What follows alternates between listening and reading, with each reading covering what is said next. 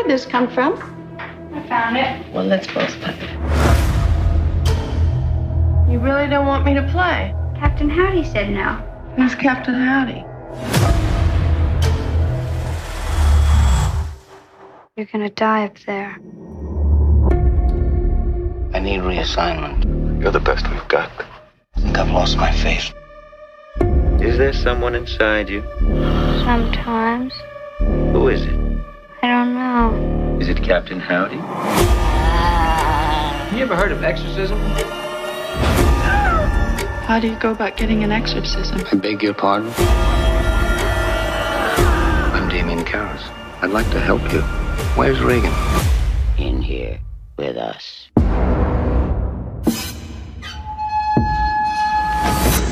I believe we should begin. What an excellent day for an exorcism.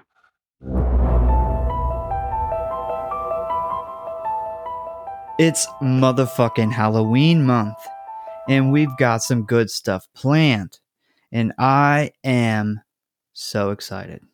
You excited? Fuck yes. It's the greatest time of year. It is. Fuck Christmas. Christmas can go suck a dick. Fuck Christmas. Fuck Thanksgiving. It's fucking Halloween. It is our time of year. It is our time to shine. Yes, it is. Orange and black. So I want to welcome you guys to the show. I'm Chris. That's my co-host Jordan. And today we're going to do things a little different. We are going to skip the horror news segment, and we're going to talk a little bit about our time at the SC Horror Convention. And then we're going to fill you in on a little bit of info on the Halloween episodes we got planned. All right, so first, we recently attended South Carolina's first ever horror convention in state's history. It was held in Columbia, South Carolina at the Convention Center. A 2-day event, and it was very affordable and family friendly. I think weekend passes, I think I paid $20 for 2 days. Pretty cheap. I know Monster Mania and a lot of the bigger ones, I think it's like $30 a day. So big price difference. And at this one, kids under 7 were free to get in, and we had free parking. Yep, I got 2 in for free. Yep, yes you did. I don't know if that's. I guess you probably have to pay for kids at the bigger ones, but I don't know. I've never taken children. I would hope not. Amity. They charged me for a 3-month-old. It'd be pretty fucking aggravating. Just put her in your purse. But maybe Iris. I could see that. But yeah, so there was a lot of great vendors. There was tons of really cool horror-inspired artwork. Tyler Mane from Rob Zombie's Halloween 1 and 2 and The Devil's Rejects were there. Melissa Cohen from The Walking Dead. And my personal favorite, and the main reason I went, was John fucking Russo. He worked on The Night of the Living Dead and Return of the Living Dead and all the Living Deads. He worked with Romero on all that stuff. He played zombies in those movies. I think he's got some of his own zombie movies.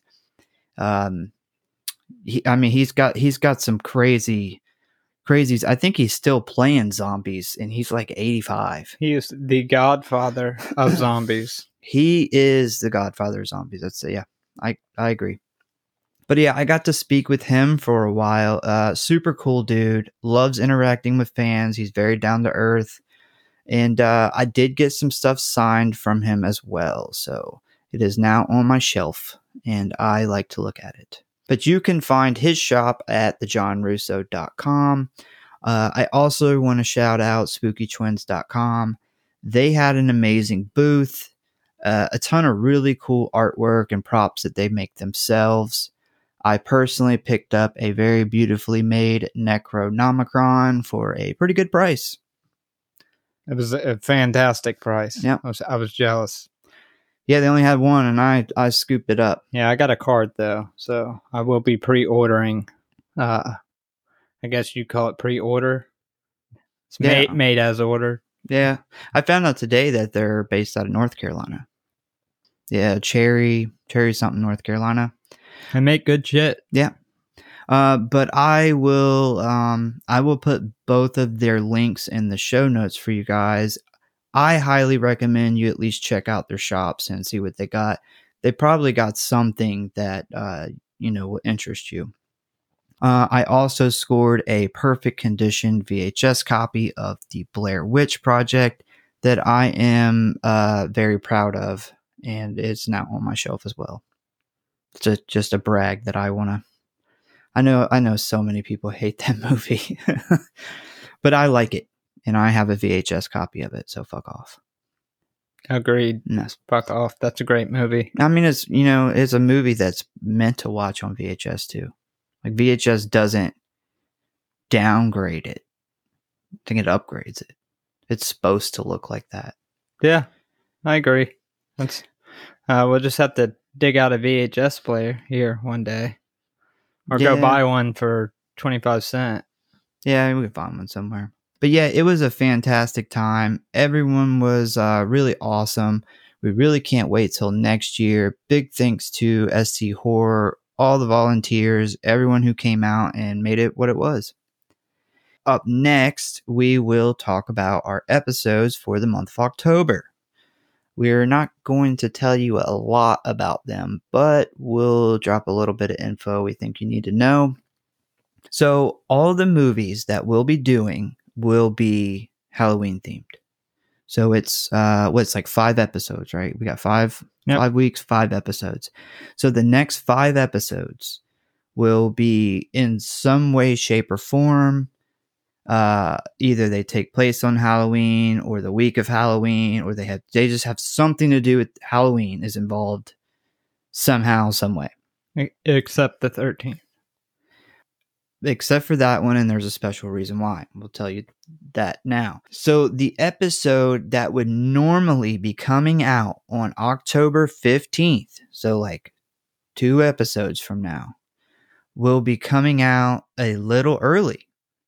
We will be doing a Friday the 13th movie and releasing it on Friday the 13th.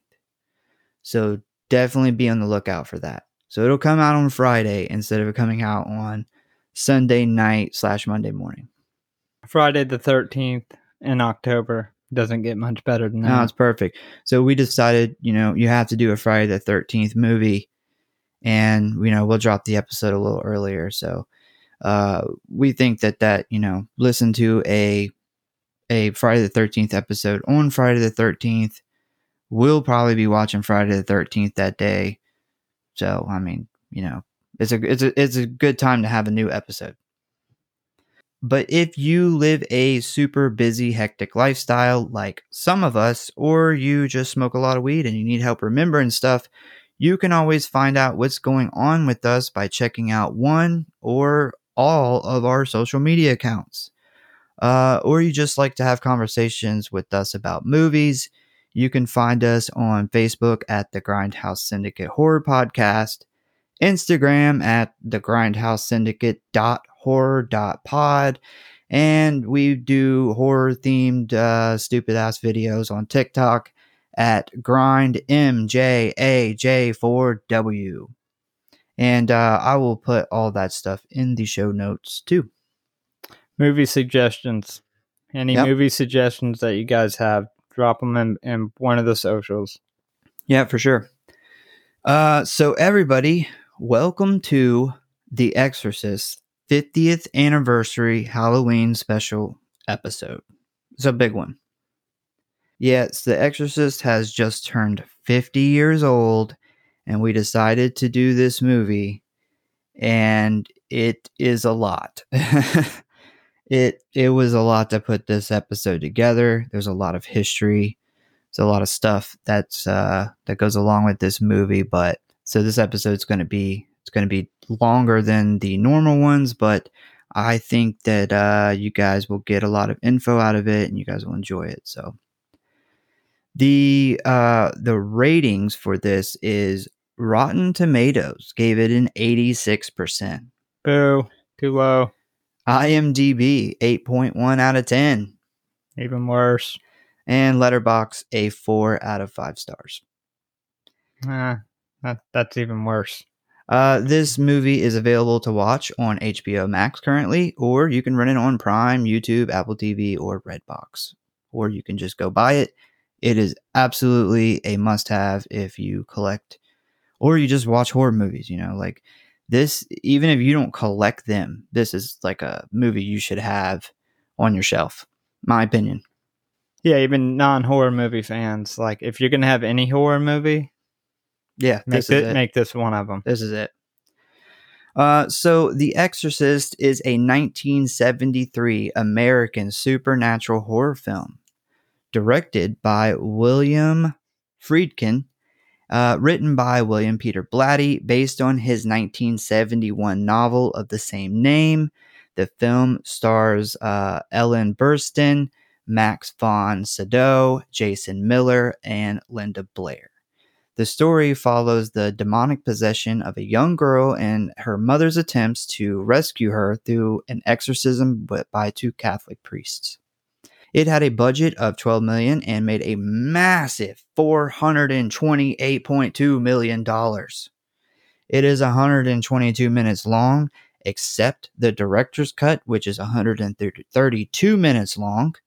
It was released in 24 theaters on, get this, December 26th, 1973. Yeah, fuck you, Christmas. Yeah, to mixed reviews, but people were waiting in long lines in cold-ass weather for sold-out shows for up to 4 hours.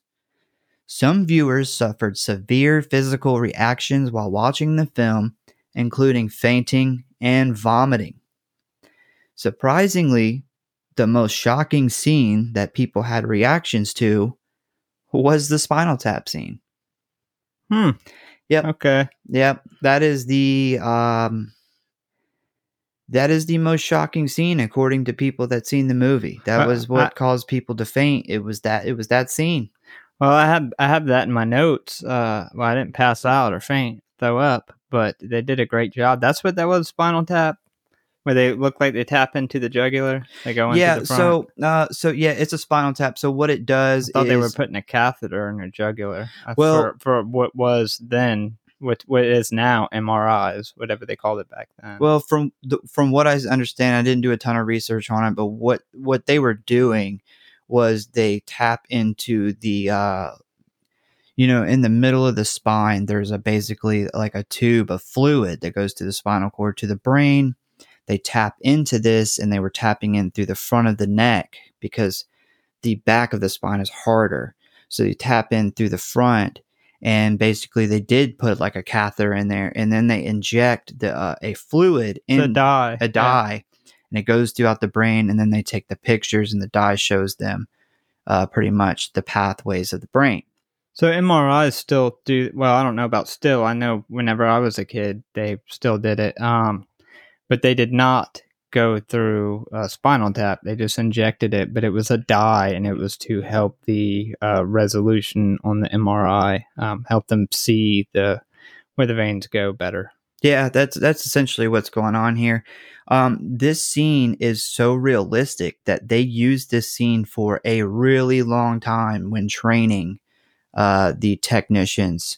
The actual medical technicians for this, they would show them this scene because it was so accurate that essentially it was like looking at the real thing. Well, they did a good job. I'm not one that gets like queasy over needles in any way. I find it worse to watch a needle go into somebody else than I do myself, but it's still not that big of a deal. But that scene was extremely unsettling. Almost like a your skin crawling scene. I think what it is, we're so used to horror movies, you get that stream of blood, which is not realistic. But in here, we're getting that heart pump of blood.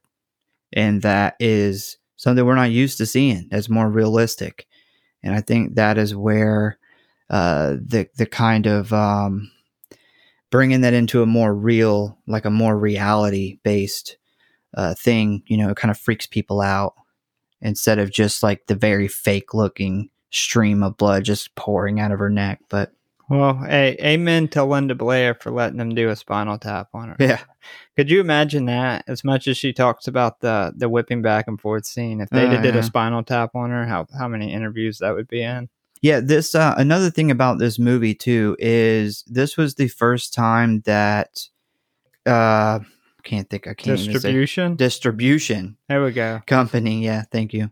Had made a deal with theaters to do what they call I think it's like a 4-wall theater showing. Which what that means is that was the first time that a movie took up every single screen in a theater, in those theaters. And now we got Taylor Swift doing that. Yeah. It's ridiculous. Well, as I that mean, is. even Taylor Swift, like, she doesn't have every screen. Like, there's still other movies. I mean, she may have the majority of them, but when The Exorcist came out, it was in like every theater on every screen, and there still wasn't enough theaters for people to see it. There was people standing out in the snow for hours. Apparently, there was people that stood out there so long that they got frostbite injuries just trying to see this fucking movie. I wish if I had a time machine, I'd go back and I would wait just to get to experience that with people who are experiencing that for the first time. Oh, yeah. Mom said she got to see it in drive through when it came out. She was a little kid. Just been a little kid. She was like 4. I mean, how awesome would that be? I know it's coming up. It's supposed to come in theaters. It's the closest we'll ever come to experiencing it. I'm stoked. Yeah. So the day this episode comes out is the same day we will be in theaters seeing The Exorcist on its 50th anniversary. Nice. So several cities attempted to ban it outright to prevent children from seeing it, because back then the rating system was different.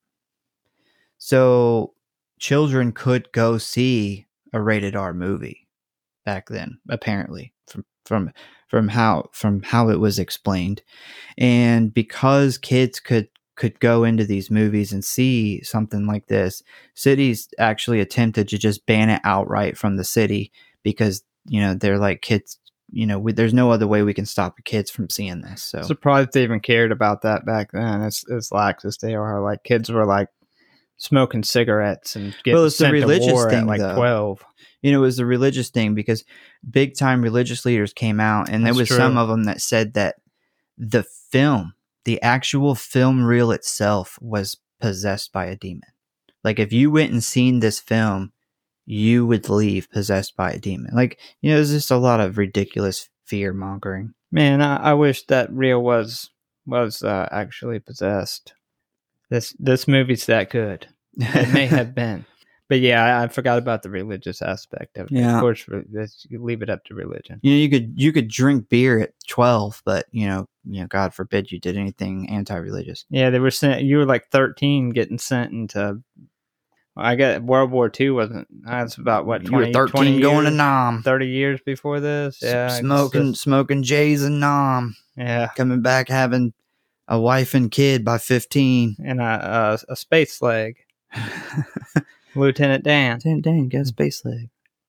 It was the first horror film to be nominated for an Academy Award for Best Picture. It didn't win, so fuck you, Academy Awards. William Blatty won Best Adapted Screenplay, and the movie also won Best Sound.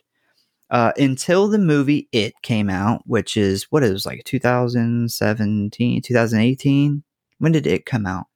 I would say 16 or 17. I think it was before we joined the army. Was it before? I thought it came out right when we went into the army. Either way, 16 or 17. It's somewhere around there. But so until that movie came out, The Exorcist was the highest grossing horror film. The Library of Congress selected the film for preservation in the National Film Registry for being culturally. I cannot speak. Culture. I like it. Historically or Stick with it. aesthetically significant. I bet you. When did they do that? Do you know when? No, I don't. That's know. probably later on. I bet you they would have shit back in the day if they would have known that Congress was going to select that for being cultural. I think it was somewhat recently. It was not back then. I want to say, off the top of my head, I want to say it was like 2012. But I could be wrong. I know it wasn't back then, though. Yeah, they were wanting to like ban it back then, and they were. Yeah, it was. Man, I'm surprised they made this movie back then. The stuff that's in it. Holy I agree. shit! This movie would be controversial now. Oh yeah, yeah. I got a couple spots in my notes, but that's one thing that makes this movie so good is they don't hold back. Like there's no tape around it. Like they let it loose.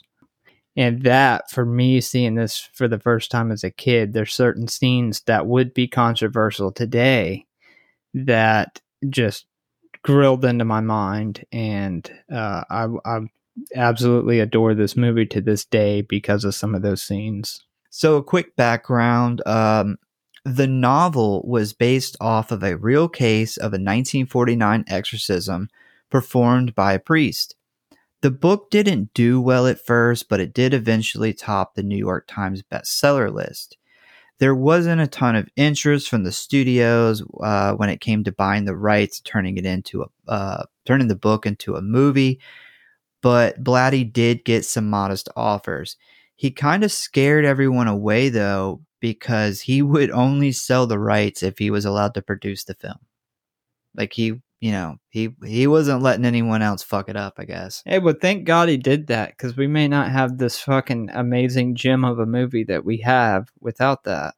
Yeah, he was really picky about the director was and everything, and he actually picked the director, and the director came on board, and Blatty who had wrote the book, had turned around and wrote the screenplay as well, and he had done some minor dialogue changes, and he had sent the screenplay to the guy he wanted to direct it, and he read it and he loved it, and he immediately read the book right after, and then he called him and he said, all those changes that you made in the screenplay, get rid of those. The dialogue from the book is perfect. He's like, if I'm going to do it, I'm going to do it exactly like the book. Like, I don't want to change anything. So that's why we get this version of the movie that is so dead on this book that was written. But yeah, he was pretty dead set on this demand, and he eventually got his way and was allowed to produce the film. When it comes to the book versus the movie, they are pretty close. Obviously, there's a lot of filler that was cut for time. Some of that filler, some of the stuff that was cut was like the vandalism of the church. Like they kind of investigated that. The medical tests on Reagan, there was a bunch of that was cut out or cut shorter. Karis and Kinderman's relationship, like they had kind of become friends or something like that. It wasn't so cut and dry as it is in the movie.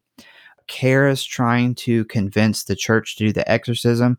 The church actually put up a fight in the book at first, which makes a lot more sense because churches just don't say okay.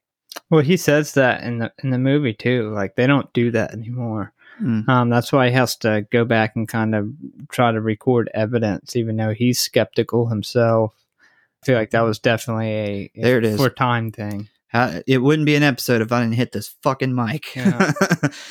There's your one mic. There's your one mic hit for this episode. Undefeated on the mic hit. I can't resist punching this fucking thing.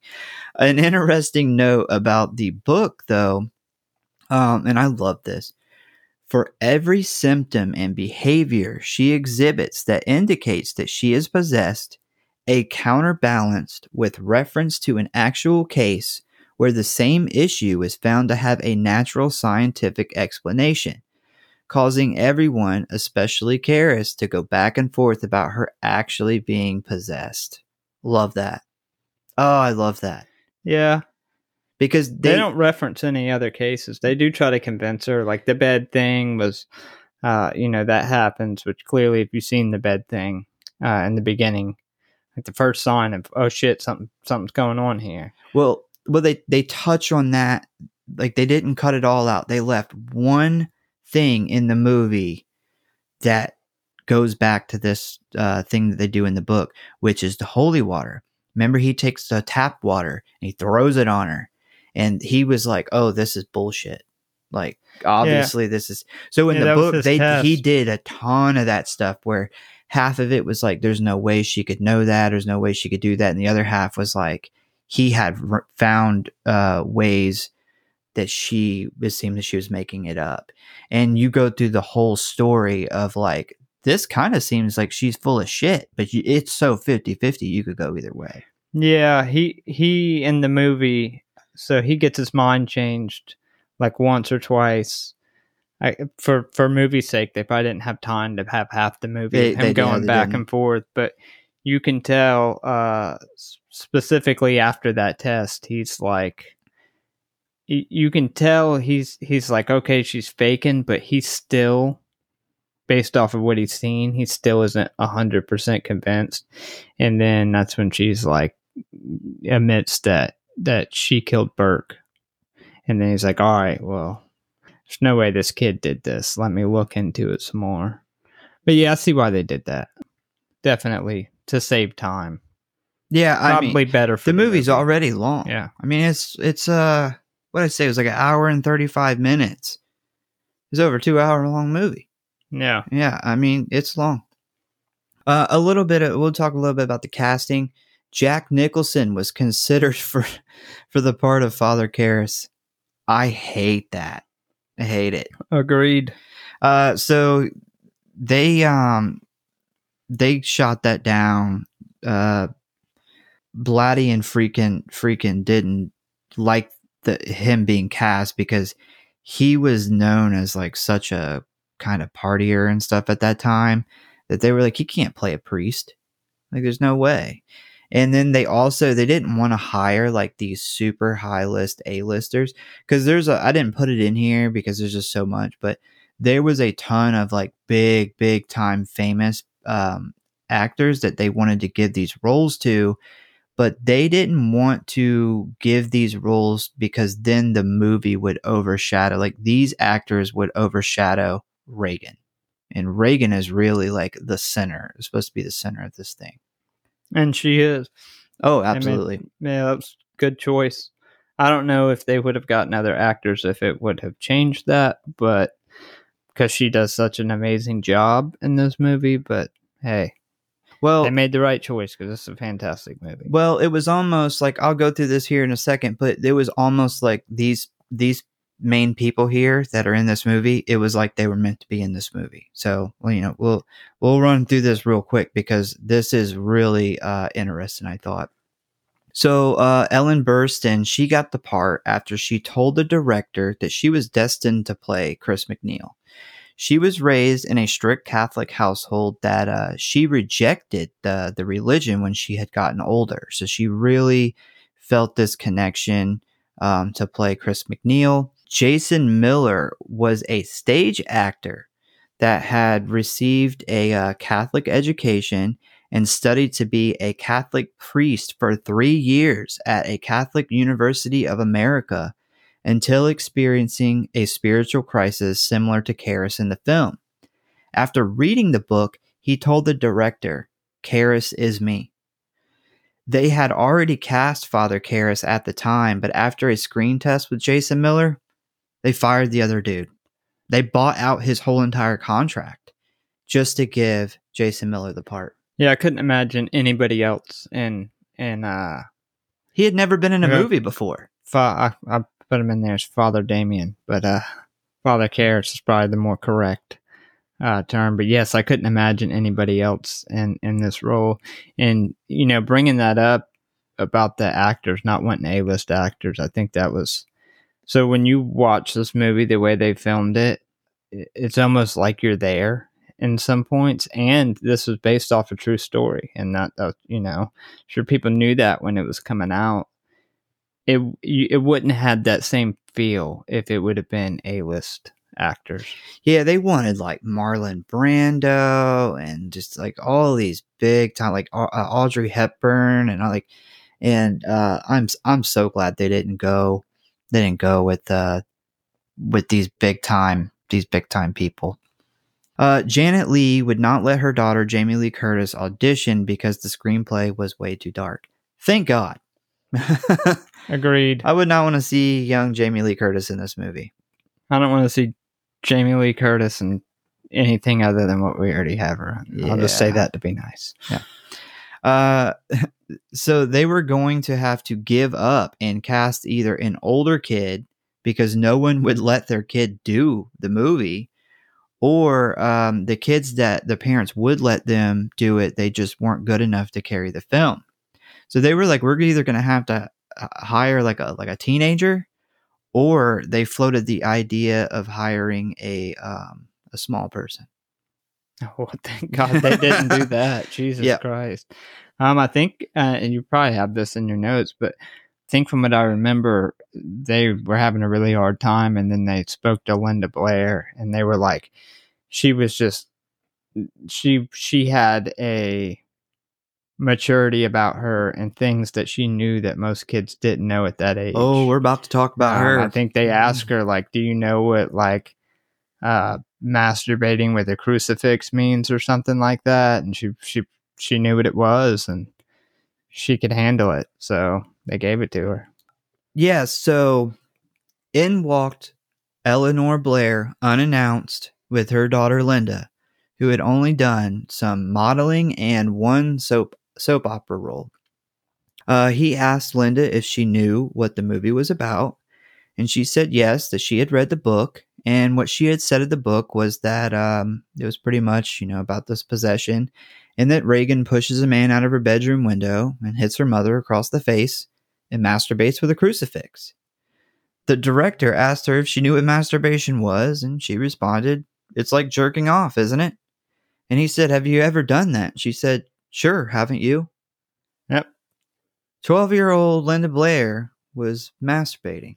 Yeah, she had strict parents, clearly. Yeah. Yeah, so she was not in the dark about what was going on. And thank God for that, because this movie probably wouldn't be what it was without that. I can't think of any other kid in this role. She does it, like, I feel like because she knew about these things, the way that she plays the character, the things she has to say in this movie that doesn't come off unnatural or odd at all. It's very unnerving because it's a kid saying them, but she's like, sounds like an adult saying it. Like she has that confidence because she knows what she's saying. Well, she plays that kid, the kid version, and she plays that, like, I want to say almost adult version. She straddles that line like so well. Because in the beginning, she is super believable as like this 11, 12-year-old kid. She's very bubbly, and you would never think that she knew anything or acted like that or any of that stuff. But yeah, she is great. Principal photography began in August of 1972. And although the film is set in Washington, D.C., many of the interior scenes were shot in New York City. The McNeil home interiors were shot in Manhattan at a studio, and the opening scenes were shot in Mosul, Iraq, which I have been. And when I was watching this movie and I was taking notes, I said, that is, wherever they went is dead on Iraq, because I've been to northern Iraq. And I was like, man, they've nailed it. And then in my research of this movie, discovered that is 100% northern Iraq. Those are all Iraqis. They actually went over there. The studio did not want them to go over there because we did not have a good relationship with Iraq our government didn't have a good relationship with Iraq at the time. But the Iraqi government allowed them to come over there and film on the condition that they teach professional film, like how to professionally film movies, to Iraqi filmmakers. And so that's why they let them go over there. So I don't know what the area in Mosul was called, but what I read is that there's a lot of significance in the area that they shot in because it was an actual archaeological site that was very tied to religion. It was a real dig site. They did let them come into an active dig site. Those were actually workers. That's what they did for a living. That scene is a very realistic scene. They pretty much shot on location during a real thing. And when I was there is a lot of spots up there that there's these religious areas that are really important, not just to like the Muslims, but there's a lot of Christian stuff up there too. There is a big time, a lot of religious history happened in that area. And I remember that being a really big thing there. And like ISIS had come in there years before I had gotten there. And that was one thing that ISIS did, was they destroyed a lot of these religious places that we had managed to keep. Like, out of all the war that's went on there, everyone kind of mutually agreed not to fuck that shit up because it was important to everybody. And this group came in and kind of fucked it up as a fuck you to everybody. And that was really unfortunate. But yeah, that is exactly what northern Iraq looks like. It's people think it's desert. It looks like Aladdin or something, but it's really just a ton of rock. I mean, everything's tan. That's correct. That's right. But A lot of it's sand. a lot of rock. And one thing I did see, I don't know if a lot of people catch it, but there's like one of the last scenes at the dig site. There's a sandstorm starting. They don't actually show the sandstorm in full effect, but you can see it starting because there's a bunch of sand and wind that start kicking up, and that's what happens when a sandstorm starts. And those are no joke. But the exterior of the house was a family home on 36th and Prospect Street in Washington. The stairs were padded a half an inch of rubber for Kareth's death fall. For the exorcism scenes, a refrigerated set was built that was able to cool the room down to 20 degrees.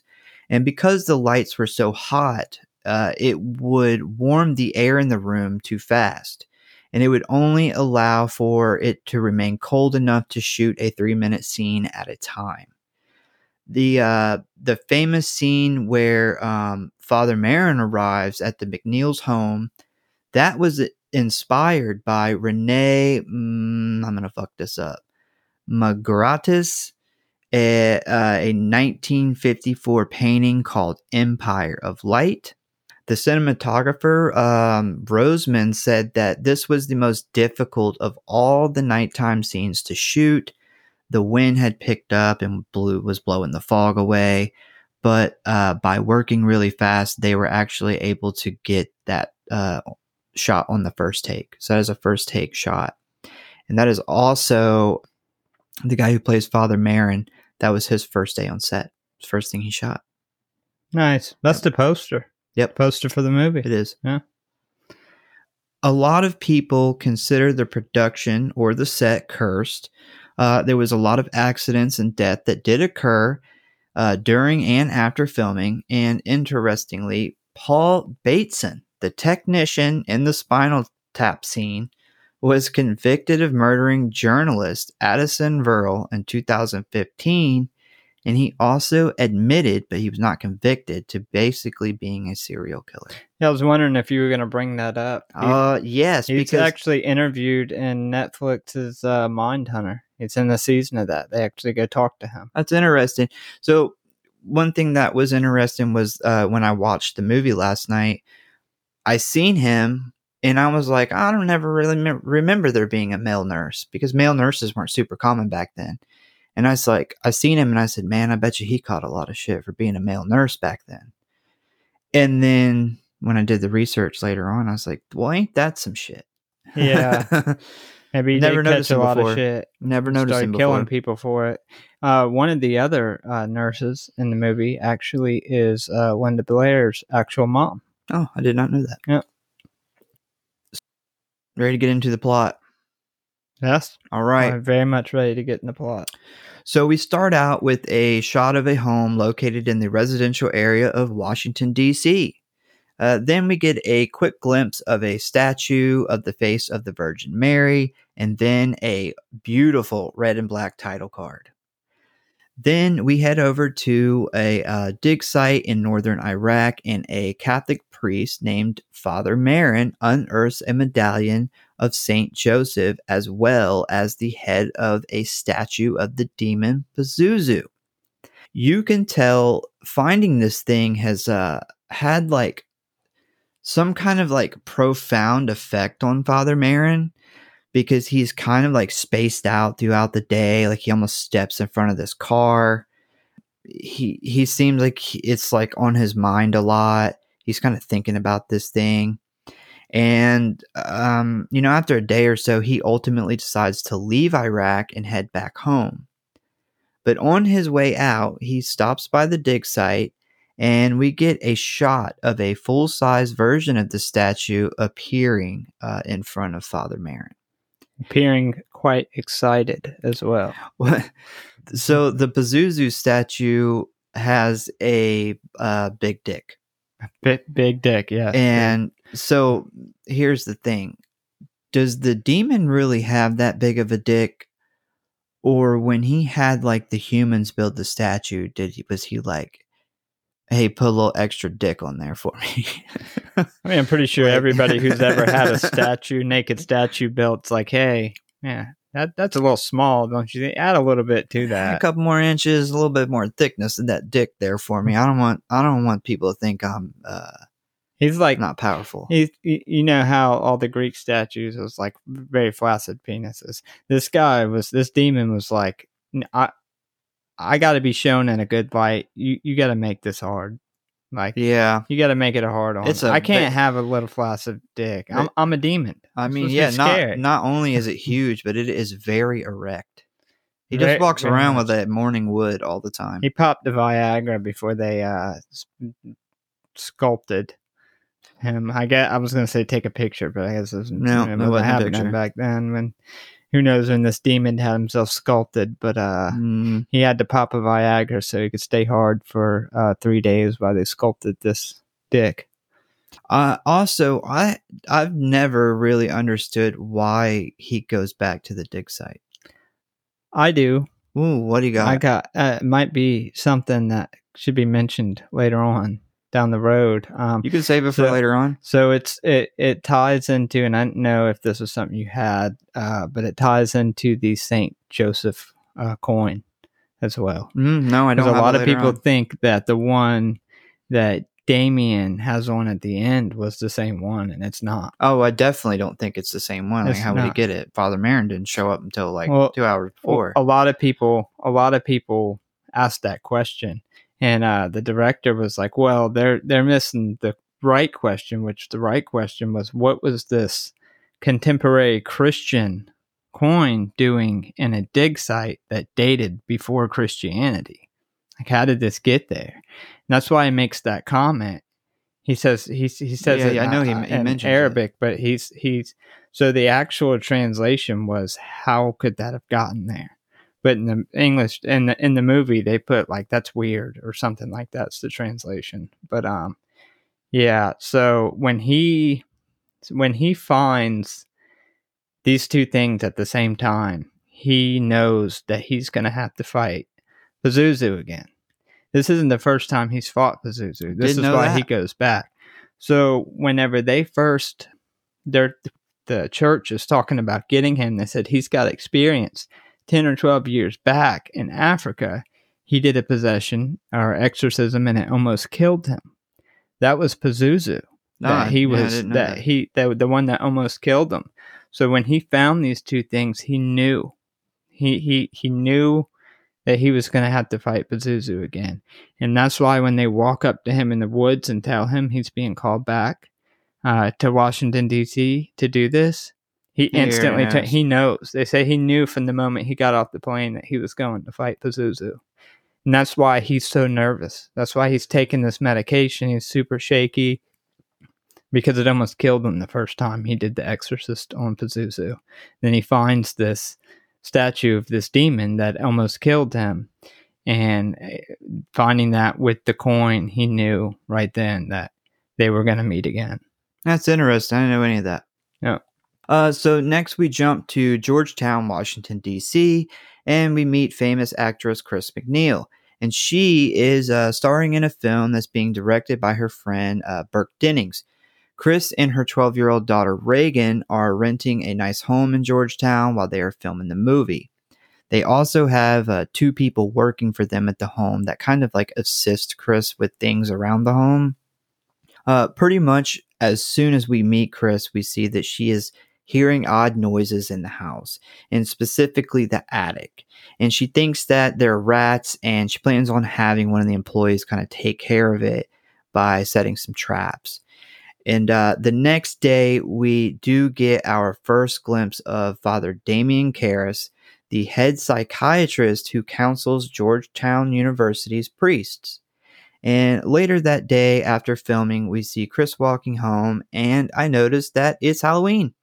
Halloween that day. It's weird. It's never mentioned in the movie, but I guess that's the only sign. It's definitely Halloween, and that's why we put it in October.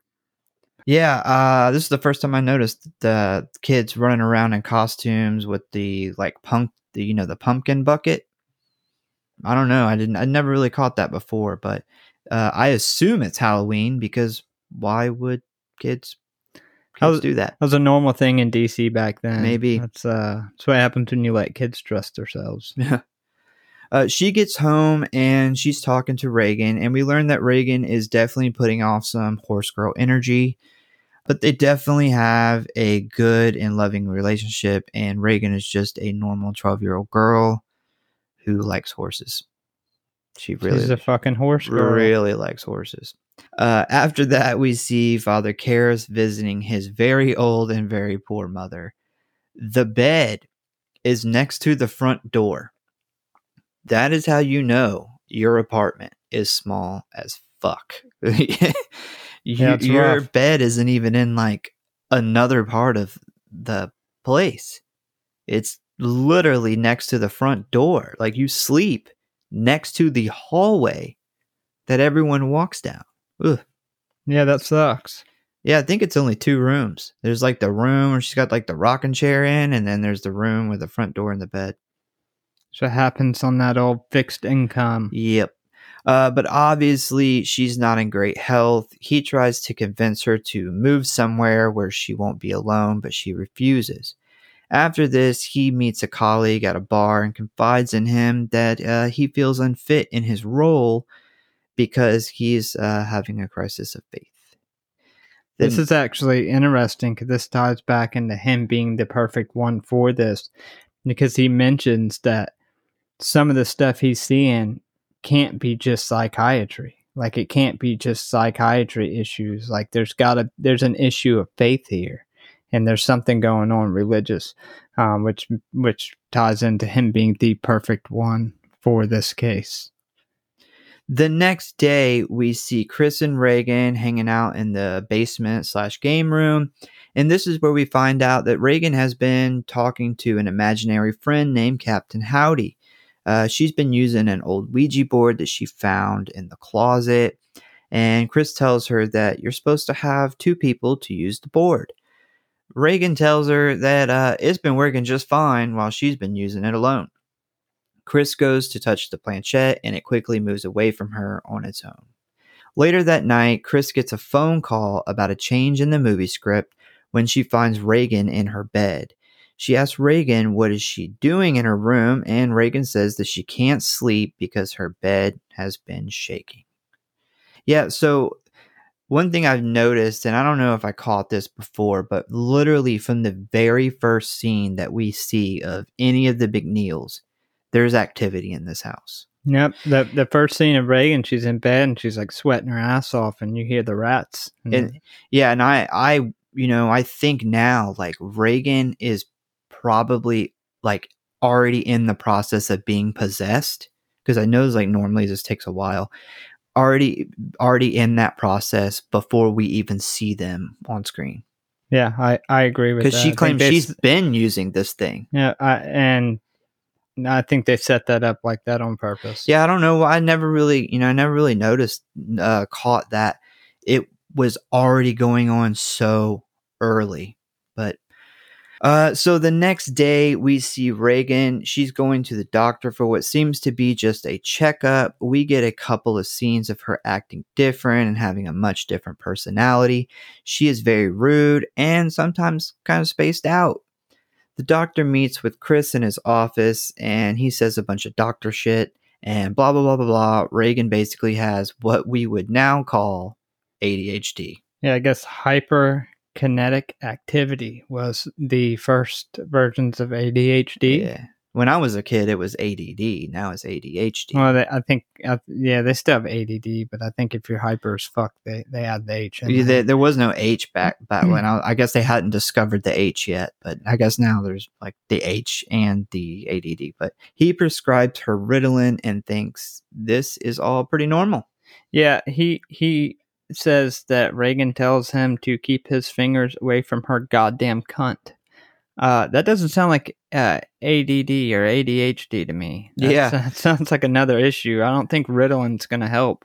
Yeah, and when he tells Chris this, it's hard for me to tell, but it kind of looks like they're both trying not to laugh. She clearly is trying not to laugh, and he kind of seems like he's over there smirking too, though. Like, not as bad as her, but I was like, this is kind of weird because it looks like they're going to laugh about this. I'm going to be honest. If I'm a doctor and some 12-year-old kid tells me to keep my fingers away from her goddamn cunt, I would probably laugh about it too. Not right then. I'd laugh about it later. Front of the kid. Yeah, for sure. But I would go back and like tell you, and I go to Brooke and be like, "You're not going to believe what this fucking kid told me today." After this, we see Father Karras's mother has fallen ill and is now in a rundown lower class hospital. Karras goes to see her and promises to get her out and take her back home. Yeah, this sucks because she's in like the psych ward now, and it seems like he's familiar probably with some of those patients because they kind of rush him. I don't know because he is the psychiatrist, but she totally is blaming him for being there, and it was her brother who put her there. Yeah, fuck his uncle, by the way. Yeah, who's blaming him because he doesn't make enough money as a priest. And he's like, well, if you wasn't a priest, like, you'd be making a bunch of money as a psychiatrist. The church paid for his education. Like, if the church wouldn't have paid for his education, would he have still went to Harvard? Probably not. That's expensive and hard to get into. Yeah, regardless, I'm a super religious person, but it's a commendable thing to do to stay in that job and for somebody to, like, I would never give somebody shit for not making money because they're doing what they truly believe is the right thing to do. Yeah, and at this point, he already has the education. Like, the degrees don't belong to the church. Like, he definitely could leave the church and go and have this career, and he needs the money, but he doesn't because he believes in the career. And his uncle, yeah, fuck him. Yeah, that's not, especially, like, if that is your opinion, that's not the time to say that. You know, like, especially when your broke ass ain't contributing anything. Yeah, I don't think there is a time to really say that. I think that's none of his business, and I think that him putting the blame on Damon was a really shit thing to do. Yeah, so later that night, we see that Chris is throwing a big party at her home. There's a lot of famous people there, including Burke Dennings, her director friend, and a famous astronaut that recently got back from space. We also meet Father Dyer, who is a young, social, and good-looking Catholic priest who is very close friends with Father Karras. Chris sits down to have a drink with Father Dyer at some point during this party, and she asks him about Father Karras. I think she's kind of got the hots for him, honestly. He informs her of Karras's position as the head psychiatrist of the church, the sector there in Georgetown, and that he has had a rough couple days because he recently found his mother dead in her apartment. And because she had lived alone, she had been dead for some time when he found her. Yeah, so they obviously skip forward, and this makes a little bit of sense because Reagan is, seems like in the movie she's rapidly progressed within a day or two, but his mom's been dead in there for days. She's obviously been slowly getting worse and worse. Fun fact, Father Dyer is a real priest. Well, you stole that fun fact from the end of the episode, so fuck you. Well, I thought you would have released that in the beginning when you were talking about the actors. Back half has got some fun stuff too. Later on, most of the party heads home, leaving only a few party guests left. Reagan comes down from upstairs and she stands in the hallway. She's kind of staring at the guests, and then she informs the astronaut that they're gonna die up there. I like that. She's like, you're gonna die in space. Peace. Demons don't like space. They're like Woody, like stupid space toys. But then she proceeds to piss all over herself and the rug. Bad dog. Yeah. She cleans Reagan up and puts her back to bed, but then suddenly the bed starts violently shaking. Chris jumps on the bed to stop it from moving, but it shakes just as hard with both of them on it. So later on, we see Chris takes Reagan to the doctor. Her personality has become violent, and the doctor, he runs multiple tests on her, only to find nothing wrong. So the doctor believes it must be like a issue deep in Reagan's brain. He informs Chris that they need to start doing like more advanced tests on her mind to try to locate this problem, and that she shouldn't worry. Yeah, they try to convince her that she has a lesion on her frontal lobe, which causes like seizures and violent act outs, I guess. After seeing the fucking bed and jumping on the bed, there ain't no way a doctor could convince. After this point, there ain't no way a doctor could convince me that my child was doing this. Yeah, he called it like muscle spasms or something. Yeah, he's tries. Yeah, that's exactly what he says. I think it's like muscle spasms, and there ain't no fucking way. I would be like, look, I was there. Well, this is where Reagan goes in for the famous spinal tap. And, we kind of explain what the spinal tap is, but essentially it's, they're just tapping into her spine where her, fluid runs into the brain. But this is known to be an extremely painful procedure. And the pictures of Reagan's brain from the spinal tap show that her brain is totally normal. And the doctors are a little dumbfounded about this. During a house call, the two doctors show up to the McNeil home to find like pure madness going down in Reagan's room. She's bouncing like uncontrollably on the bed, being kind of like thrown around. She has like this abnormal strength. She slaps the doctor like to the fucking floor, which I loved. Like soon as he goes in there and tries to like take charge, she puts his fucking ass down. It takes all four of them to like hold her down just to sedate her. After this, Chris speaks to the doctors out in the hallway, and they still believe it is an issue deep in Reagan's brain. This upsets Chris, but she decides to continue with the tests. Yeah, this is crazy. Just to show you the difference in where the medical field was then. So they're actually convincing her that she shouldn't take her to a psychiatrist. They're just regular doctors. They're not psychiatrists. And they're saying, well, any normal psychiatrist would rule out everything before treating her for anything. When nowadays, when this first started, the first place they would have sent you was a psychiatrist. Also, the scene before this where she's convulsing back and forth, like this is just like what we were talking about earlier with Linda Blair. Like when she's on the bed and she's screaming "fuck me" to them, like that shit. That was one of those scenes as a kid that just was like, I was like 5, like, oh my fucking god, it's another kid saying this right now. Yeah. Really, really a testament to her acting. This is also the scene that she mentions in every interview now, where I think that's it, where she This is a contraption. Yeah, she didn't get strapped in tight enough, and it ended up causing her a back injury, which led to her to have scoliosis, which causes her back pain essentially the rest of her life.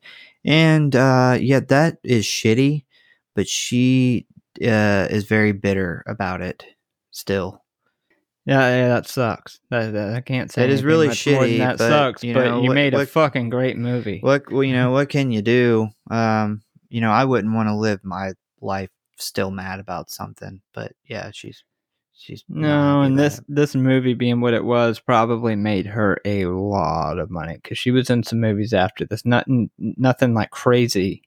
But I know she did some movies very soon after this. Actually, I think there's a lot that one of the movies she did after this was a very debated movie because there's like nudity in it, and she's not of age. But she did like a bunch of movies right after this, and it's how much money did doing this movie make you? Like I wouldn't go on record complaining about it like I regret doing it. Yeah, so next we see Reagan being put through like more and more medical tests, including another spinal tap. Doctors can't find anything, so they finally recommend taking Reagan to a psychologist. After the meeting with the doctor, Chris drives home to find the house empty and Reagan is asleep upstairs. She gets pretty upset about this, and a few minutes later, her assistant arrives, informing her that she had to run to the pharmacy to pick up Reagan's medication and that she left Burke Dennings to watch Reagan until she returned. Moments later, we get a knock on the door. A friend of Chris's informs her that Burke has been found dead. He was found at the bottom of the concrete steps behind the McNeil house. This is when we get this fucking dope ass backwards spider crawl down the stairs with the blood pouring out of her mouth. Yes, like right after this. Iconic. Yes. Iconic after 2000 something when they put it back in. But yes, very, very iconic scene.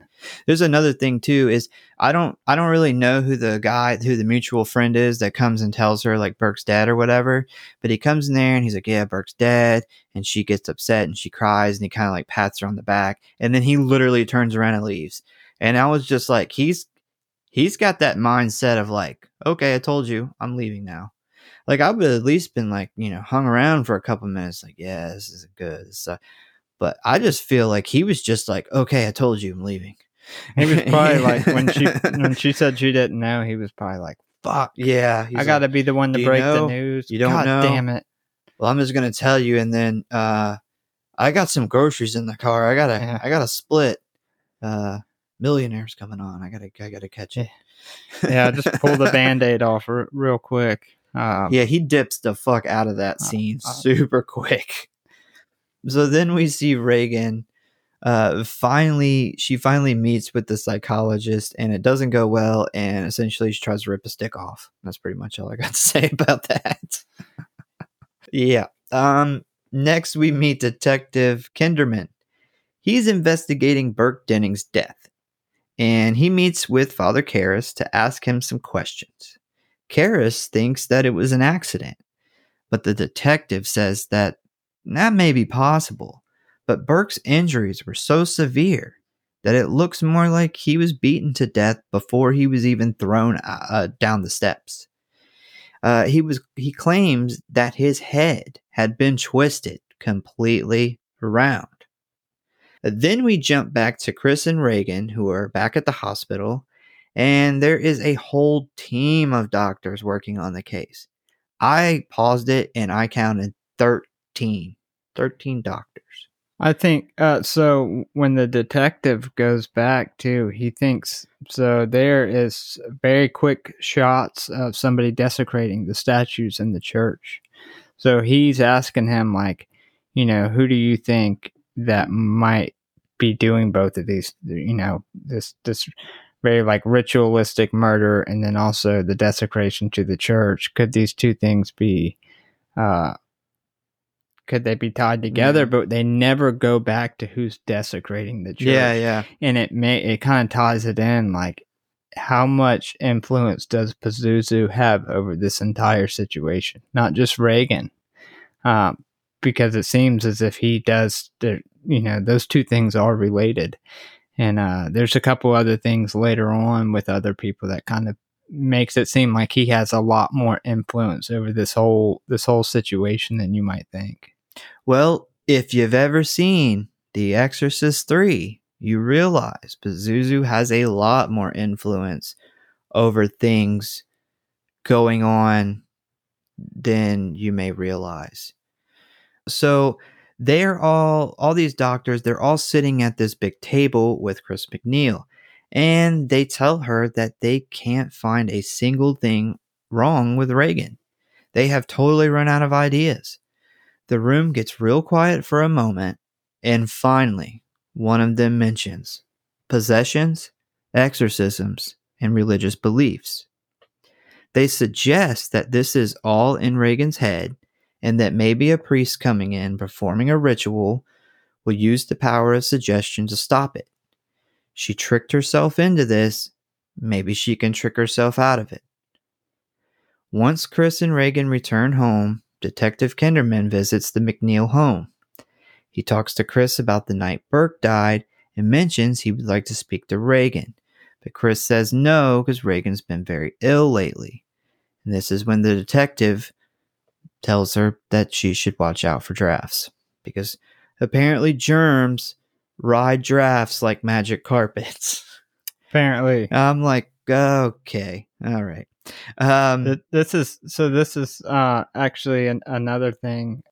So why does Detective Kinderman not have any desire to question Carl, who's the butler? Because I don't know if you noticed, but in that party scene before Reagan comes downstairs, yeah, Burke and Carl get into a fight because Burke is trying to accuse him of being a Nazi and involved in, the concentration camps and stuff. And she even asks, like, would you like to talk to Carl? And he's like, no, it's not necessary. But why? Like that, and that's another thing that makes you think, how much influence does Pazuzu have over this entire situation? Because that makes no sense. Well, I mean, if I had to take a stab at it, I guess I would say, he's trusting that Chris McNeil is telling him the truth about. She said there was nobody there but Burke because he asked her.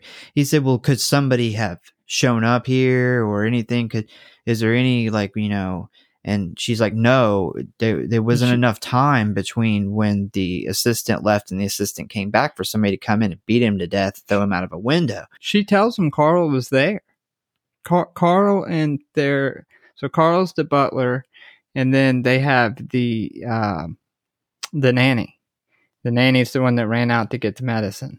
So, no, when the nanny left, Carl wasn't there, and the nanny tells Chris, like, I had to leave Burke here because there was nobody else to go get the medication. So I left Burke. And when she's talking to the cop, she said, well, Burke was the only one here, but he had no reason to go up to Reagan's room. Like, he would have never went up there. Like, there was nobody else there. And so he asked her, like, are you sure nobody stopped by? Like, there's no way that, because they're painting this picture of, there's this little girl and there's this grown man, and somehow this little girl's killed this grown man. Like, this doesn't make sense. Yeah, and this guy Carl is the butler to this house, and she asks him, do you want to speak with Carl, the butler? Yeah, to see if maybe he came by. He's like, he wasn't there. No, it's not necessary. Like, why, as a detective, why would you ever, like... His detective skills are not great. Or Pazuzu has a lot more influence over this whole thing, and kind of leads him away from that. Yeah, maybe. That's a good point. So Kinderman believes that Burke fell or was pushed out of Reagan's window, and you can see that Chris is starting to think that Reagan might have killed Burke. She's got that look on her face when she kind of turns away from the detective.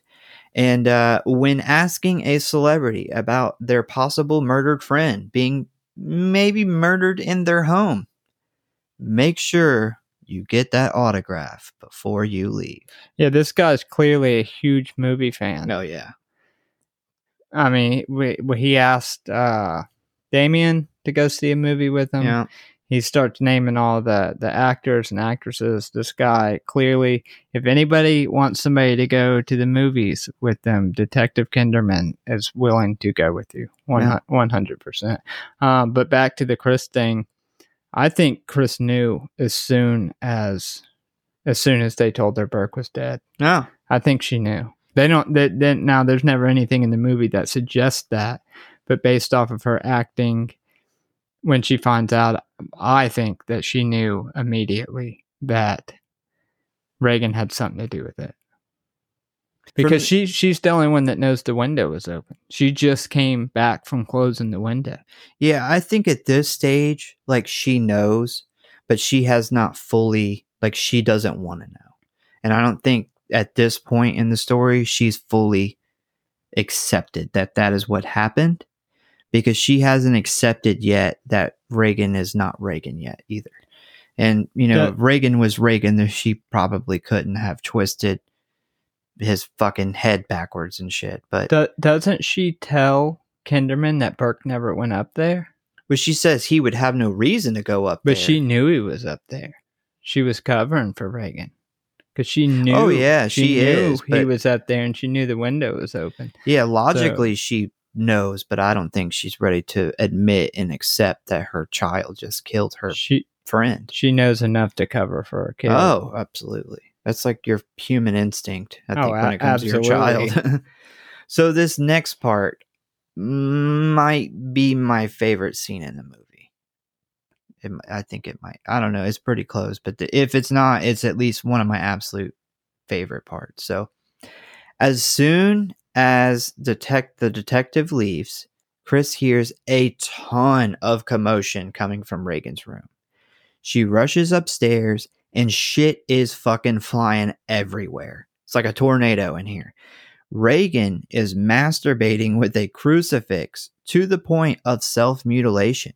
Like, she's bleeding from her private areas. And she's telling Chris to fuck her. And as Chris runs to grab the crucifix from her, Reagan shoves Chris's face into her bloody vagina. Chris pulls back and now has Reagan's blood all over her face. She then gets thrown up against the wall. The two helpers, they try to run from the hallway to her aid, but the door slams on them before they can get in. The door's like stuck shut. They can't get it open. And a large like dresser drawer thing then starts sliding towards Chris. And I do want to point out, and I think a lot of people, this is probably one of the most known facts about this movie, but when Chris slams against that wall and hits that ground, like that was a real injury that the actress got during that scene. Like, it ended up causing her not to be able to film any scenes for like 3 weeks. She claims that it is something that has caused her trouble even to this day. It's same thing as Linda Blair. But yeah, she got actually hurt. That is an actual reaction to something went wrong on the like whatever like yanked her back, and it ended up kind of slamming her head and back into like the wall. But yeah, so this large dresser thing kind of then slides towards Chris, but she manages to crawl out of the way. And then we cut to see Reagan sitting on the side of the bed, and her fucking head turns completely backwards and looks at Chris. And Reagan then says, "Do you know what she did, your cunting daughter?" This scene it's brilliant, it's beautiful, it's iconic, it's like a masterpiece of filmmaking. Yeah, this scene is one of those scenes. There's a good 2 or 3 scenes that burned into my mind as a child, as a 5-year-old watching this, and this is probably the main one, is when she is stabbing herself in the vagina with the crucifix and then rubs her mom's face in it. Like, I remember being a 5-year-old being like, oh my fucking God. Yeah. Like, holy shit. I mean, and my mom told me before I watched this movie, or I should say our mom told me before I watched this movie that this could really happen, which is why this movie scared me so much.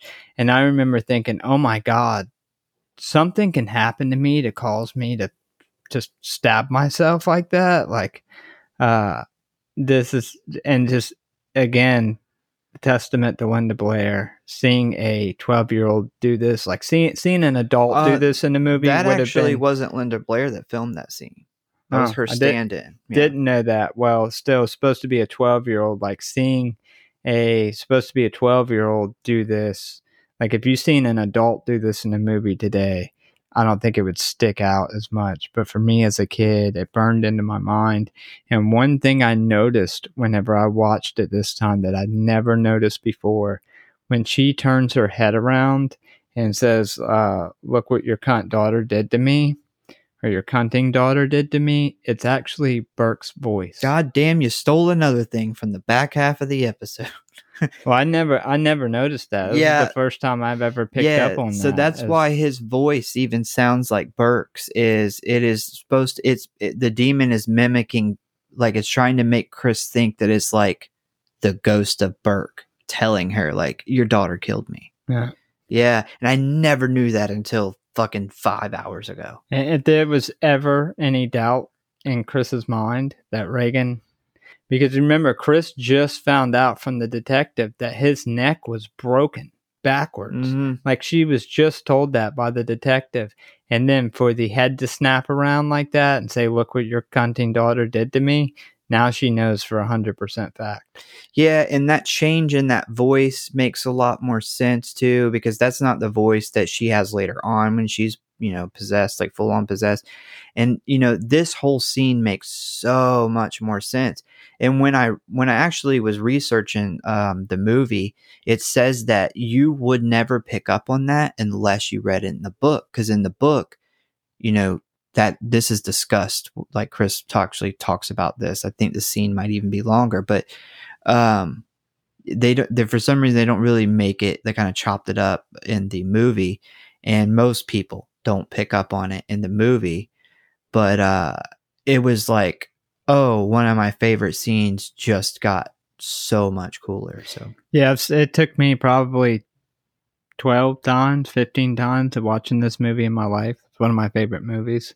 Yeah, that's to ever pick up on that. Well, that's what, we've talked about it a couple of times, is ever since we started doing the show and we watch movies for the show, you watch movies so much differently when you actually, like, when you have to cover them and talk about them and dissect them.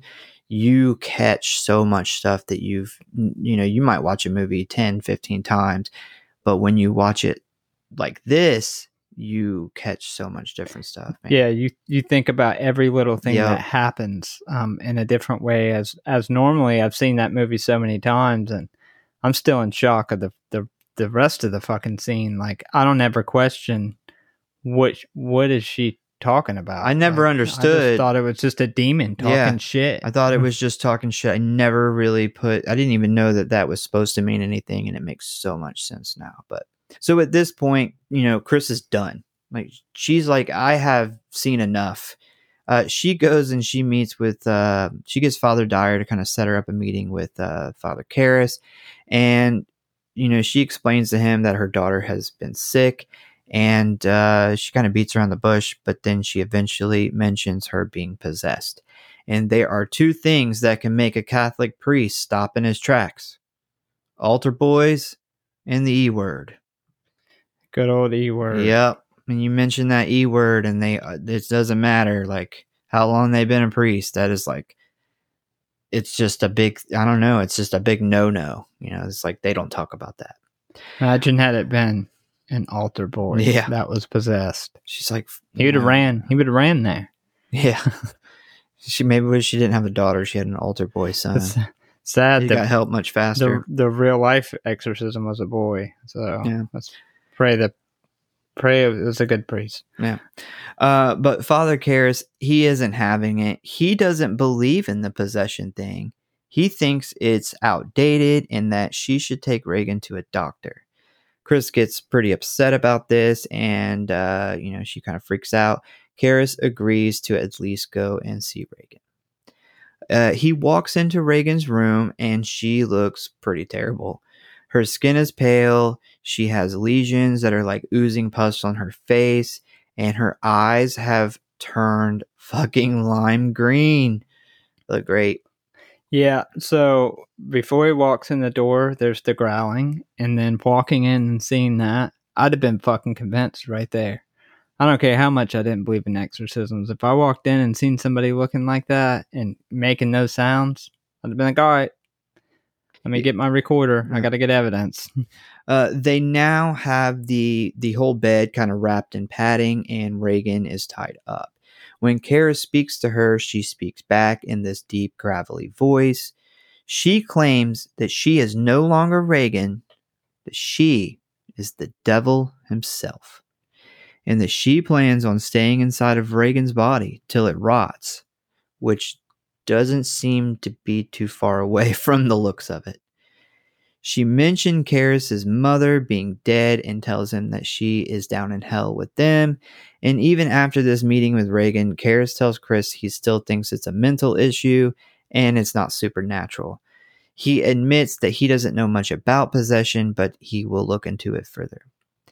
This is I'm pretty sure where he uses the holy water to try to trick her. Yes, this is Yeah. like he. You know, Yeah, he tries to. Well, no. It's actually it's the next meeting. I got it right here. Okay. So he meets with Reagan again the next day, and he discovers that she can speak Latin.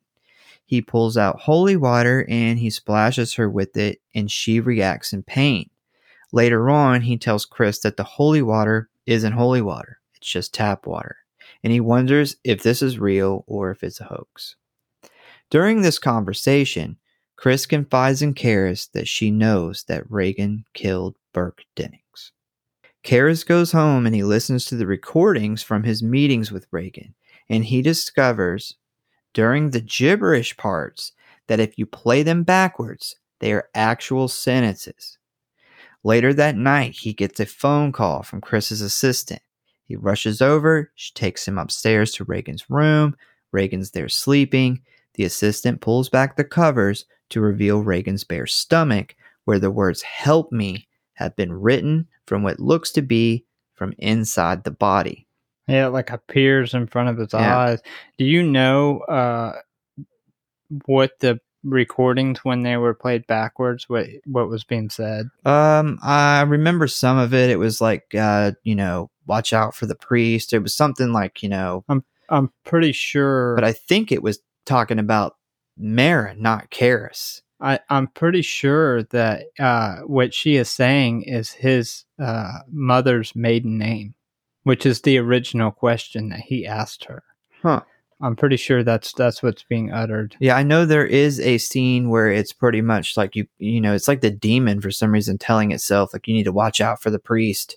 The priest is going to come or something like that. Yeah, could they fought before? Yeah. Yeah. It's down before. Another thing I was thinking about earlier today, because like when Father Marin shows up and you realize this whole movie is just boiling down to this like boxing match between Marin and Pazuzu, right? The whole movie is named after Marin. Like the Exorcist. Like he is the Exorcist. Like he's the guy. Yeah. And he's not even in that much of the movie, but he is like that important of this character. But so after the meetings and the recordings, and then now like this situation, he decides to go to the church to request an exorcism. And at this meeting with the church leader, he explains his evidence and he mentions that he would like to do the ritual himself. The church agrees with his findings, approves the exorcism. I would be goddamned if I'm going to kiss another man's hand, though.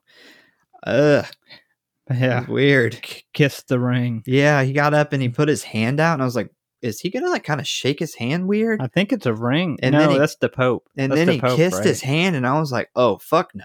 Oh, fuck no. Yeah, I'd be like, yeah, thanks for the approval, but I'm not kissing your fucking hand. Like, I'm a fucking psychiatrist, and I'm not that's about to do weird. this to my psyche. There's no way I'm gonna destroy my own pride like that. Yeah, it's just weird to me.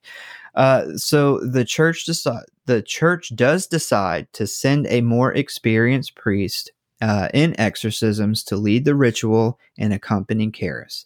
They pick Father Marin, who we seen in the beginning of the film. When Father Marin gets that letter, you can tell he already knows what it says. Yep, and Doesn't even have to read it. This is the part where they mention a more experienced priest, and he's like, yeah, he did 10 or 12 years ago. He did an exorcism in Africa that almost killed him, and that was the hint towards this. This will be the second time he's thrown down with Pazuzu. And in the beginning of the movie, when he finds that Saint Joseph's with that what do they call it? The little statue head he finds. Oh yeah, the little statue. Yeah, he knows. He knows from that moment forward, and this is why when he gets that letter, he, like you said, he knows because he's been waiting on this letter ever since he was in Iraq and found that. he knew this day was coming. Yeah, I guess, once he figured out this was going to go down, he was like, fuck Iraq. It's too hot here. I'm going to go, because he was at Woodstock, which I found out Woodstock is not like Woodstock, the party. It's like Woodstock, the Catholic priests had a kind of like a big commune or something called Woodstock. And I guess he's like, I'm going to go to Woodstock and I'm going to kind of enjoy my peaceful life while I can, because I know this fight's coming. So he's just kind of going, chilling, relaxing, because he knows it's going down. He gets this fucking letter and he knows what's happening. Turns around immediately. Yeah. Like he's already Puts it in his pocket. He's already packed his bags. He knew this day was coming ever since he found those two things in Iraq and seen that statue. Now we get the most famous shot where Father Marin shows up to the McNeil residence in the cab. He gets out. He looks up at the house. You got the fog. You got the street lights. It's fucking perfect. Beautiful. So Father Marin comes in and he's ready to get started immediately. He has Karis gather some things they will need. And one thing I noticed, when he first walks in the door, you can hear Reagan yell from upstairs and everyone kind of looks. It's like Pazuzu knows this motherfucker just showed up. Yeah, this is arch enemy right here. These two are fucking arch enemies. I'd never noticed that before either. Yeah, it's like you were saying, doing these movies and paying more attention to them. This has always been one of my favorite movies, if not my favorite movie. And I never noticed the connection in the beginning with him knowing that I never realized they had fought once before. Like they throw subtle things in there that tells you that this isn't the first time. And then going back and realizing things like this it's really cool. And was this Father Marin walks in there like a fucking G. Like he's been waiting on this shit. He knows what's going on. Like Damien tries to tell him, like, well, let me give you some background. There's like three. He's like, nope, there's fucking one demon in there, and that's all you need to know. Because he knows it's Pazuzu. Yeah, he's probably like, bro, there's background that you don't even know. Yeah. Yeah, so here we go. So he and Karis both go in the room, and right off the bat, he tells Reagan to shut the fuck up. He doesn't say shut the fuck up. He says it in some kind of religious way, but yep, that's what he means. It's like the Lord said, shut the fuck up. Yep, Jesus says, shut your fucking mouth. They start their prayer, and Reagan isn't liking it at all. It's super cold in there, and Reagan is thrashing around. She then starts talking shit to Karis, telling him his mother is sucking cocks in hell. The bed starts shaking all over the place as Reagan tugs and pulls, trying to break free of her restraints. Karis is looking straight up scared when that bed starts moving. Yeah, like he the gets look on his face. So he gets temporarily distracted. Like he gets fucked up for a minute. He gets mind fucked for a minute. Like he gets mind fucked a couple times here. He but does. This is the first. They one. actually both do. But yeah, he's totally he's just zoned out for a second, and that he kind of has to snap back into it. Telling somebody that their dead mother's sucking cocks in hell, I will say this: demons are the best shit talkers. Oh, absolutely. They are 100%. They're like New Yorkers. Like if I had to go to a shit talking class, I'm calling Pazuzu. Like, I mean, there's not a much worse thing you could say to somebody than your dead mother sucking dicks in hell. Yeah. Father Marin stands up. He's reading his passages. He's got his hand movements going. He's like the Muhammad Ali of this battle right now. He hits her with the holy water, and the bed just like lifts off the ground. It rises to chest level, and it's just levitating there. And Karis is like fucked up in this moment. Reagan sits up, looks at Karis while flicking her tongue wildly at him like a goddamn snake. And the bed drops back down, and Reagan collapses. They finish their prayer, place their hands on Reagan's forehead while starting another prayer. Green, oozing vomit starts pouring out of Reagan's mouth. Then large gusts of wind come into the room, and the windows and doors start slamming. the demon starts laughing, and Father Marin starts casting him out of Reagan's body. And this is where we get the famous "the power of Christ compels you" line. When he's doing this, the room, it starts to shake and the walls start to crack. Father Marin kneels down, starts praying, and then we see Reagan sit up, and her fucking head slowly twists 360 degrees around with the most creepy grin on her face.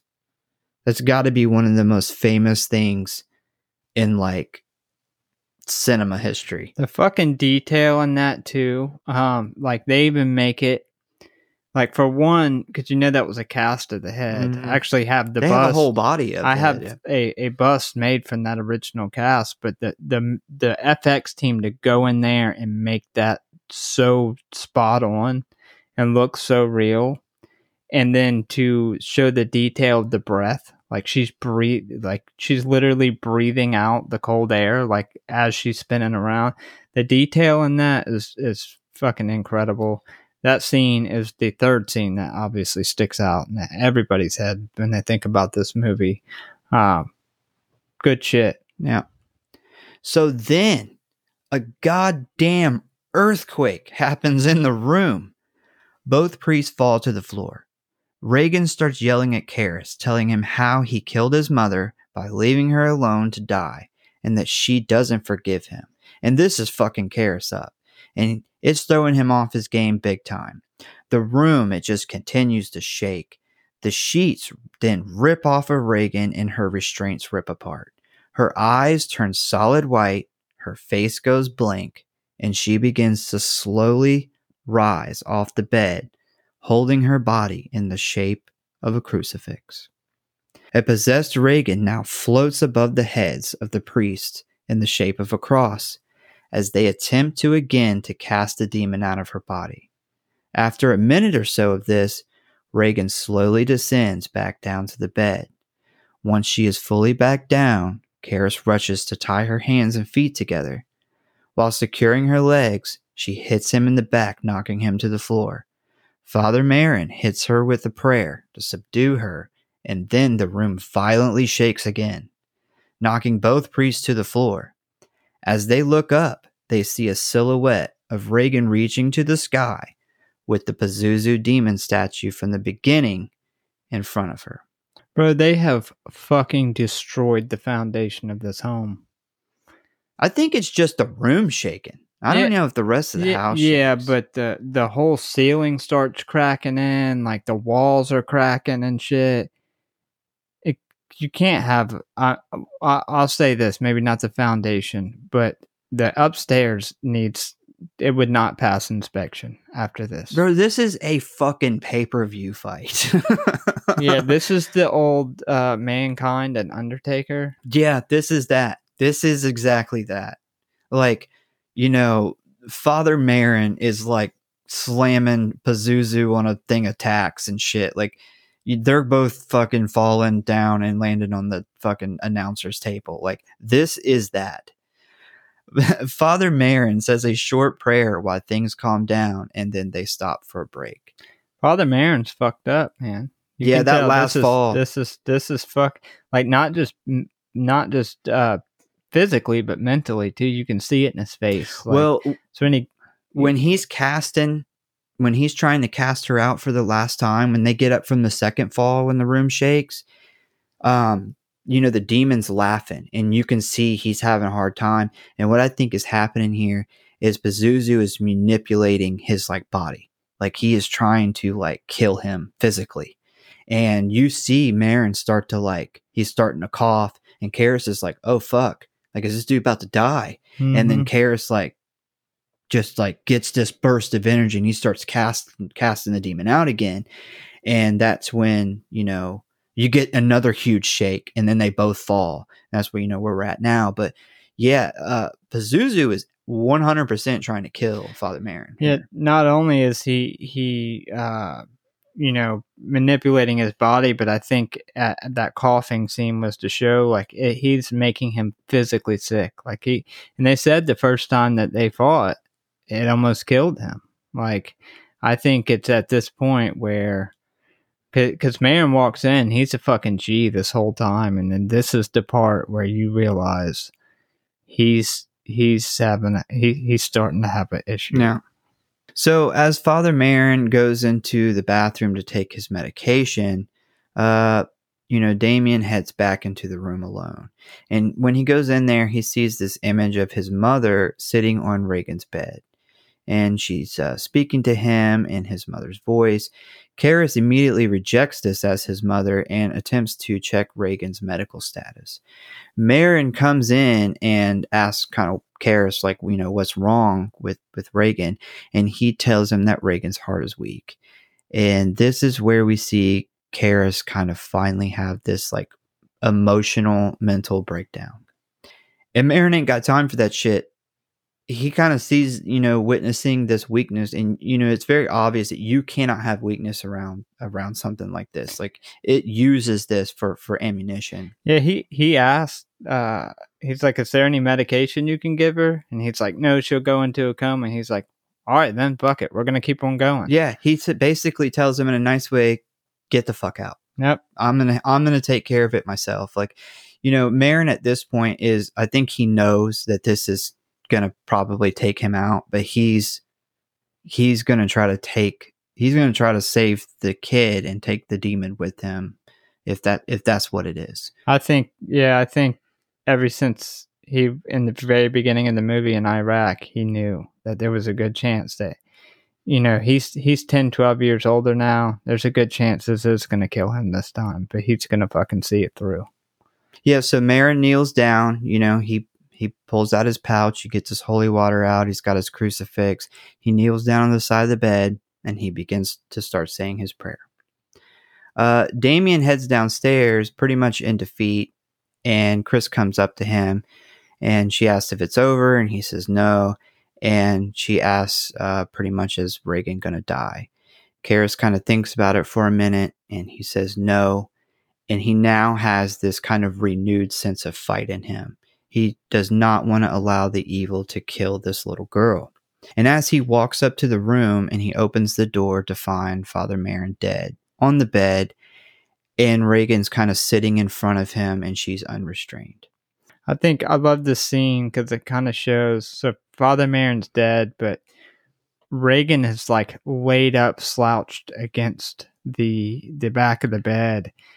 It almost looks like two fighters who beat each other to death. Like Pazuzu is clearly worn out and fucked up at this point too. Like, they've just had a fight to the death and it almost killed them both. And they're now, this is the aftermath of it. Man, I love this fucking movie. This movie is like Godzilla versus Kong. It's great. It's so good. It's Freddy versus Jason. Yeah, pretty much, man. Like, holy fucking shit.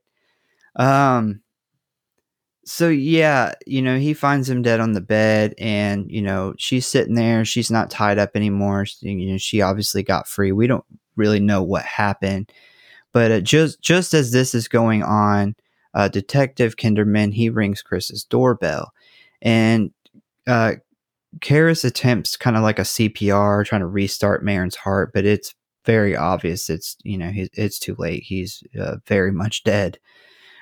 Reagan starts kind of giggling, and a mad with rage Karras attacks her, and he grabs her. He throws her off the bed and onto the floor.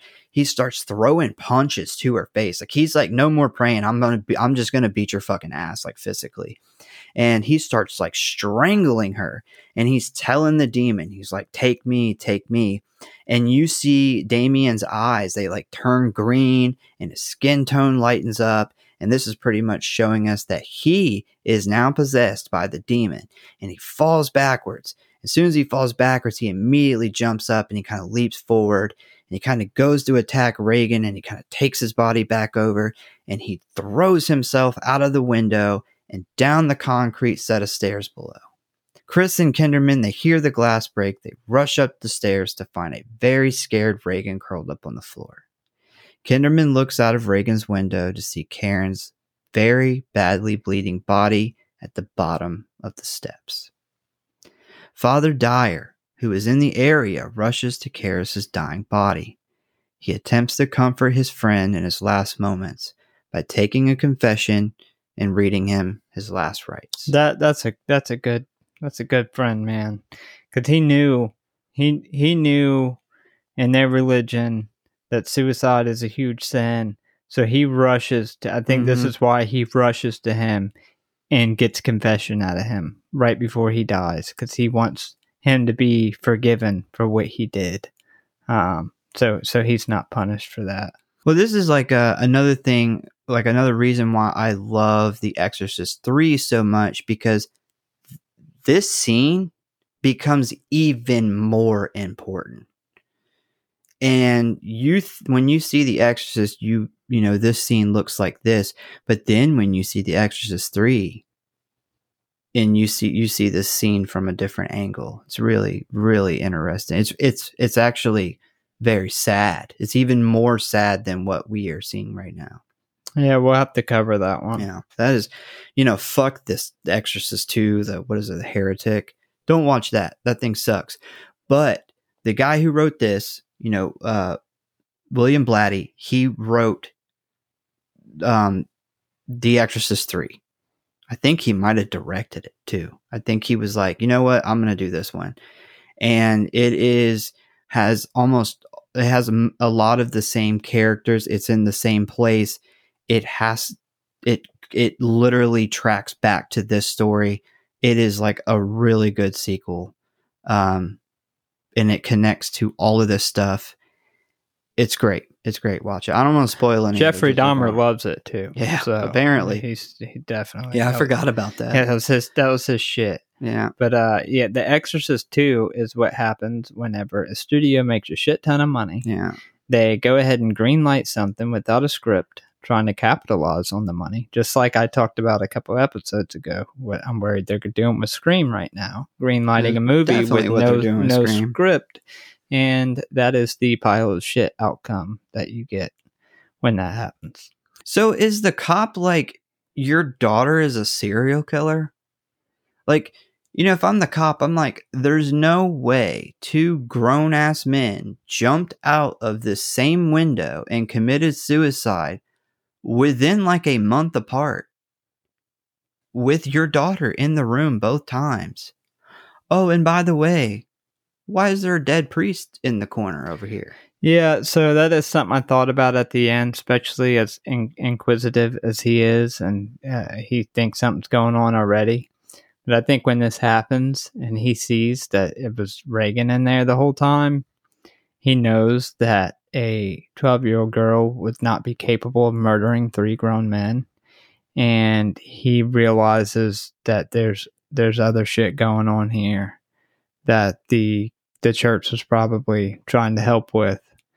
And he just kind of turns a blind eye at it. Yeah, what I'm assuming is because the church actually actually sanctioned this exorcism and sent Father Marin there, kind of sent Karis there. I guess the church probably pulled him to the side and was like, "Yo, this is what was going down." Obviously the little girl didn't kill. Like, the way that it looks from your point of view is not even really possible. But if you're religious, which, most people are, this makes a lot more sense. And we're backing it. We had evidence that was brought to us, that was collected over a large amount of time. So that's what I'm assuming happened here. But he seems to be have a decent relationship with Father Dyer too at the end. Yeah, and there's a good chance he kind of clued them in, maybe not on the specific details, but what was really going on off the record. And that's why he kind of asked at the end, "Well, is the little girl all right at least?" And he said, "Yeah, that's all that matters." Yeah, and once again, Exorcist 3. So, Detective Kinnerman and Father Dyer are the main characters of The Exorcist 3. And this is much later. They're much older now. And they have been best friends since this happened. It was really cool. They actually, this brought them closer. they became kind of movie buddies, and now they have like lunch every day. And, obviously that tells you that his character is very close with the church, I believe. But sometime later, we see that the McNeils are leaving the Georgetown, Washington area. They're packing the car. We see that Reagan has returned to her normal self, and she's mostly healed up from her injuries. Father Dyer stops by just as they are about to leave. They kind of say their goodbyes. Chris tells him that Reagan doesn't remember any of it. And yeah, Reagan gives him a kiss on the cheek and a hug. They head out. Kinderman shows up right after, and Father Dyer tells him that you just missed them. So if you wanted to arrest them, they're gone. He asked about Reagan and is pleased that she has recovered. Kinderman asked if he would like to go see a film and get lunch, and he agrees. They walk down the street together, and that's the end. One thing that I noted here, and I've noticed this in the past, so Reagan says she doesn't remember any of it, but it's very clear that when she sees Father Dyer, she zeroes in on his priest collar. And that's whenever she lunges to give him a hug and a kiss on the cheek. So I think some part of her remembers the priests that were in there that saved her. Yeah, I think she does remember some of it. She probably doesn't remember all of it, but I definitely think it's not just a what happened kind of thing. Yeah, I think at least when she sees that collar, it activates some part in her brain where she knows that they were in there trying to save her the whole time. Because she is, although she may not remember it, she is consciously there while this is going on. You can tell in two scenes, the help me scene, whenever her shirt goes up and she shows Father Damien the help me through her stomach. And then also right after the spinning head, there's actually a scene where they use some camera tricks to do it, but half of the face, and it's really hard. You have to look really close to be able to tell it. I actually read about it. I think last time I watched this movie, and I went in and watched it. Half of her face morphs back into Reagan, and it shows that Reagan is consciously trapped in this demon at this point, and she's like begging for help. And it's you have to catch it right after the head spin. But half of her face morphs back into Reagan's regular face, and half of it's still the demon. So she's aware of what's going on. She may not have memory, but because she was aware, when she seen that collar, it triggered some part in her brain, and she knew that those were the people there that was saving her life. Yep. Well, that's the end of this, and what a fucking fantastic movie. I mean, I have nothing to gripe about or really complain or add to this whole entire story. The fact that this movie is 50 years old, yeah, and it still like holds up so well. Not just so well. It's like I said, it is. When people ask me my favorite horror movie, that's such a hard question because it really depends on the mood, what I feel like watching. There's so many great horror movies. So my go-to is always The Exorcist because it's no matter what mood I'm in, it's a movie that I can sit down and watch and love every single time. And I think part of that goes back into this was the first horror movie that scared me as a kid. It's the first one that I specifically remember laying in bed at night thinking about. And because of that, that was kind of my beginning love of horror. And I've grown into this movie will always hold a special place in my heart because of it. Being told that this was based off a true story, I remember laying in bed and thinking, oh God, like what if this happens to me? I remember mom telling me you have to kind of invite this stuff in. And I remember being 5 laying in bed like, what the fuck does that mean? Like, what do you mean I have to invite it in? Do I have to physically say it? Am I going to accidentally think it? Like, it's just like seriously worried that this was going to happen to me. But, back to what we were saying, that 50 years old, this movie is just Like I said, it's my go-to when somebody asks me that question. It holds up, man. And I think, honestly, it'll hold up for another 50 years. Yeah, one thing this movie did for me is it was so good that it has ruined every other possession movie. I don't really like possession movies. I don't watch them. I will watch them, but I largely avoid them. I'll check them out if I hear something good about one, but they're kind of like my least kind of favorite subgenre of movies. And the reason why is because none of them compare to this movie.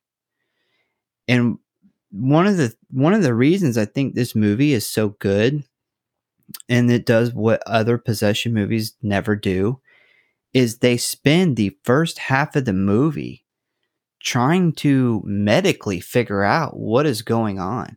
Every other movie, the characters immediately go and find a priest. And I mean, that's like the whole thing is like they immediately bring these priests in.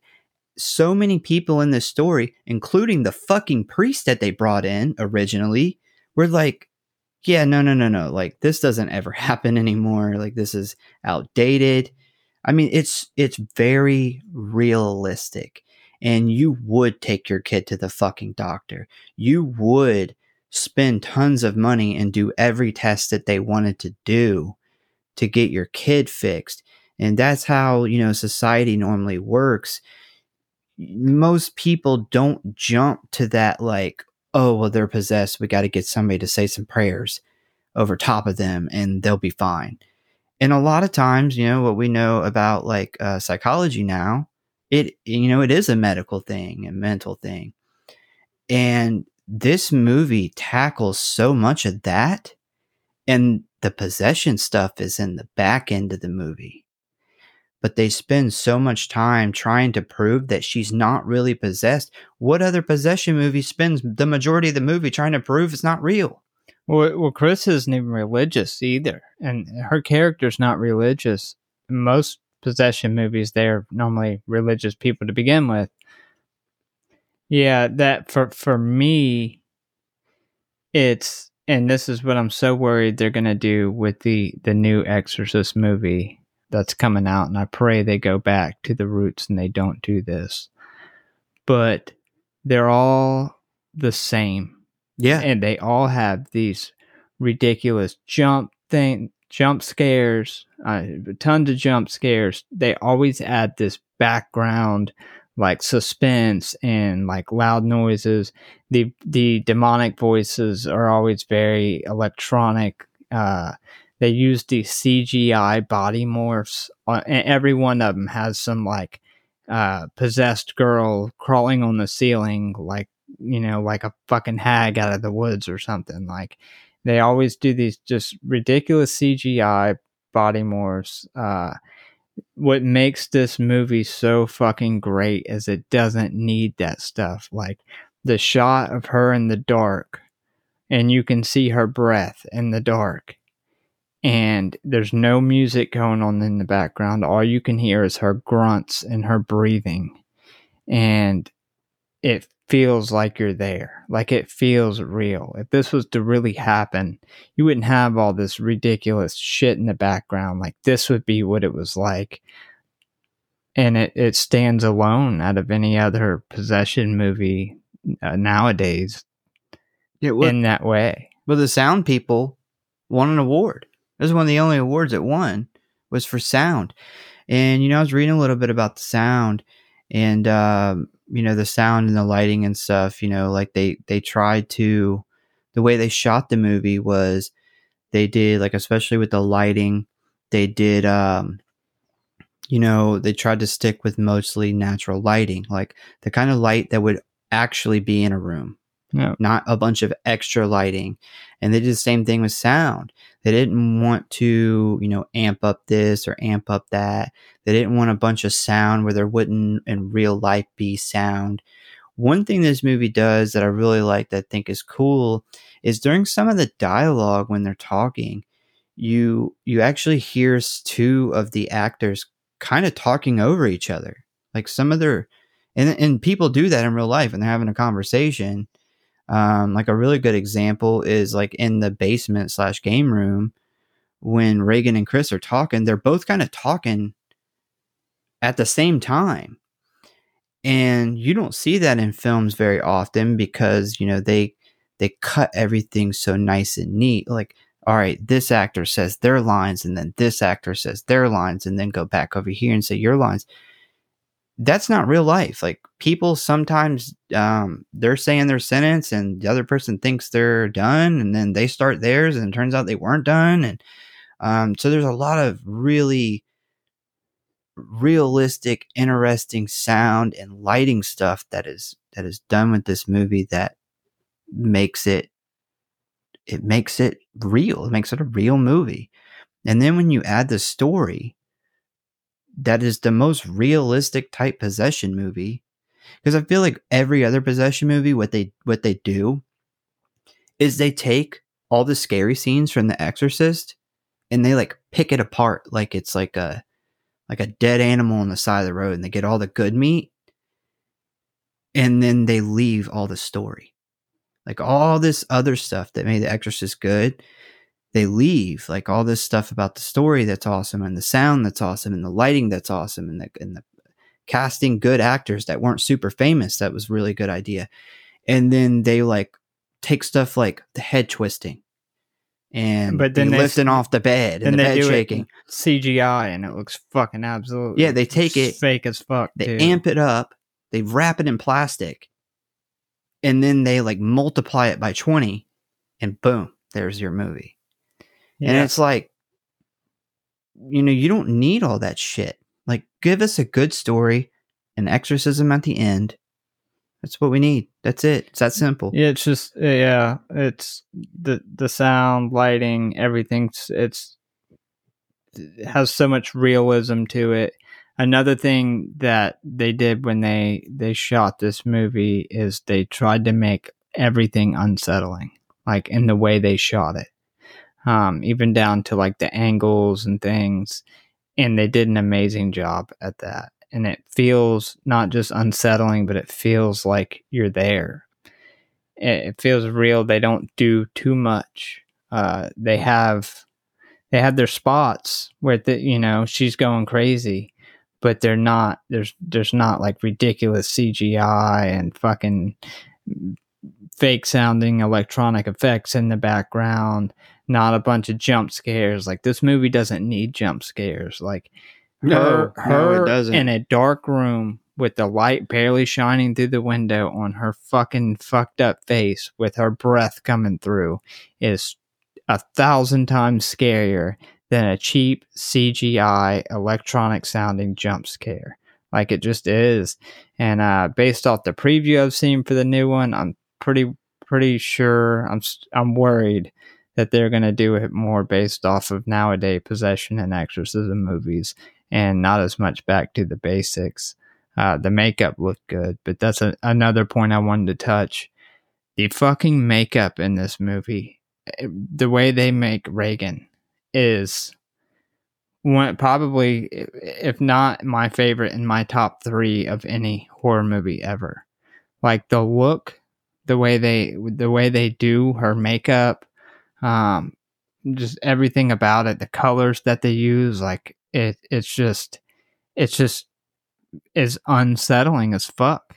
I love it. That's why I have a 8-foot canvas of Reagan lifting off the bed literally over my couch. Like it'll forever be one of my favorite. The FX team they didn't have a whole lot to shine on in this movie. They didn't have a whole lot of chances, but everything they did, they absolutely nailed. Yeah, the stuff they did is cinema history. Is. Nobody will. You may come out with other exorcism, like you may eventually have one that's good, but I don't think you'll ever have anything more iconic than that design when it comes to this. Yeah, I don't think you ever will. Possession movies have made millions of dollars because of this movie. There is The Exorcist that's about to come out. and it's probably going to make No. close to 100 million, if not more. I can't predict how great it's going to do, but because it's got the name it has, it's going to make tens of millions of dollars at minimum. And it's all because of the name of the legacy that this movie left behind. No matter how good or bad of a movie, it could be the worst movie ever, but people are going to go see it, just like us. We're going to be in the movie theater watching it, praying to God that they went back to the basics and they did justice to this movie because of how good it was. It literally changed things forever. All right, so we're going to talk a little bit about some interesting things I found out about the movie. The actress Mercedes McCambridge, who did the voice of the demon for Reagan, insisted on eating raw eggs and chain smoking to alter her voice. She also gave up her sobriety and drank alcohol because of the effects drinking had on her voice. She deserves an award too. It gets crazier. That's just the tip of the iceberg.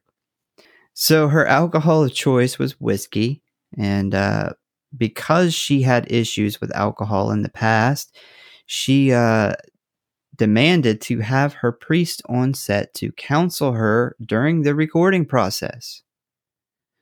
The director is known to be very demanding and dramatic on set, and he had McCambridge bound to a chair with pieces of torn sheets at her neck, arms, wrists, legs, and feet to get a more realistic sound of a demon struggling with restraints. McCambridge later recalled the whole experience as one horrific rage. That's great. Whoa. Hey, starting off hot. Had they not done that, we might not have got what we got. Now I will stay with the drinking. That may have been just an excuse to start drinking again. Yeah. Everything else I could see, she may have just been like, this is a pretty good reason to start drinking again. But the chain smoking and the gargling glass shards and everything else she did for the part, she deserves an award too. So the green vomit is thick pea soup, specifically a brand name named Anderson's. Apparently they did try Campbell's, but it didn't have the desired effect. I did read a couple of spots that it was too watery. Bro, that soup is some green. Like it is green. I don't know who. I thought they made it. That. Like there ain't no way. I love that color. I love the color vomit. Like I love it with the. It's the Exorcist green. It's the green we get on the shirt. It goes with the eyes. It's too. the green, that we get on the. There's a scene whenever they're doing the final exorcism, and Father Marin puts his hand on the side of her head while he's praying, and she looks over in the direction of the camera, and the fucking yellowish green eyes. Why it's the scene where she's throwing up the vomit. It's just flowing out of her mouth. Mm-hmm. Cinematography wise, it's one of my favorite fucking scenes. Like I want a still shot of that hanging on my wall. That green is it's a great green, but I would never fucking eat a soup that color. Like if you busted open a can of something and it was apocalypse levels and I was hungry, I'm going to be hungry. This was Jason Miller's first film. He was like a stage kind of Broadway type actor before this movie. Who did he play? Which one was Jason? Father Garris. I'm terrible with Father Garris. Okay. Yeah. He was made. He was made for that role. Couldn't imagine anybody else, especially after seeing the third one too, as good as he did in that. There's nobody else I could imagine playing that role. Yeah, so we talked a little bit about this earlier, but Father Dyer is played by William O'Malley, an actual priest. He was a teacher for the priesthood till 2012, and he used to refer to this movie as the pornographic horror film he once did when telling his students about it. See, I left you some fact in there. You left me a little bit. You didn't completely take all the meat off the bone. I didn't know all that. No. On the actual house, there is a yard separating the home from the concrete set of steps that Karis falls down. It's about a 40-foot distance from Reagan's window to the stairs. So the set department had to actually build a false part of the house to make it look like those two were right next to each other. They say that because of the distance, it would actually be totally impossible to throw someone or for someone to even jump that far from that window to that set of steps, the way it actually is set up. So whenever he falls out the window, that was out of a fake window, right? That's the set that they built. Yeah, over they the built an stairs. extension So, onto the actual I heard home. you mention that they padded it in 2 inches of rubber. Yeah. That does not sound good. I feel like you could still die from falling down that. Well, yeah, he didn't fall like out of the window onto the steps. You know, they did like a jump out of the window scene. Yeah, and then somebody there's rolling like a pad right there. And then, you know, obviously cut. And then they did a stunt man who did the just jump from the top of the. Matter of fact, did we? Yeah, but that's a lot of steps, man. Falling down. That's not very much padding. I feel like rubber's not even padding. You know, stuntmen are fucking wild, man. They set themselves on fire. Yeah, well, sometimes that goes wrong. It does. And sometimes falling down 50 fucking steps padded with rubber, that's probably not much better. Do we get a scene where someone falls down all the steps, though? I feel like we only see like them fall down some of the steps. So I thought that we actually seen them out the window and hit the steps and then roll down. But we at least see from where the window is, they roll. It shows him at the end roll down to the bottom of the steps.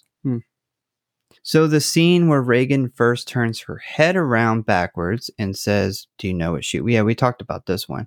So this is the demon pretending to be Burke Dennings, and this is why it's his voice. And the turning head represents Burke's head after the fall. Forgot we went over that one. So this is the last one. The actor who played Burke Dennings, whose name is Jack McGrowan, tragically passed away right after filming. He had flown to New York right after he did The Exorcist. He flew to New York to work on a new project and sadly passed away from complications from the flu. He was only 54 years old.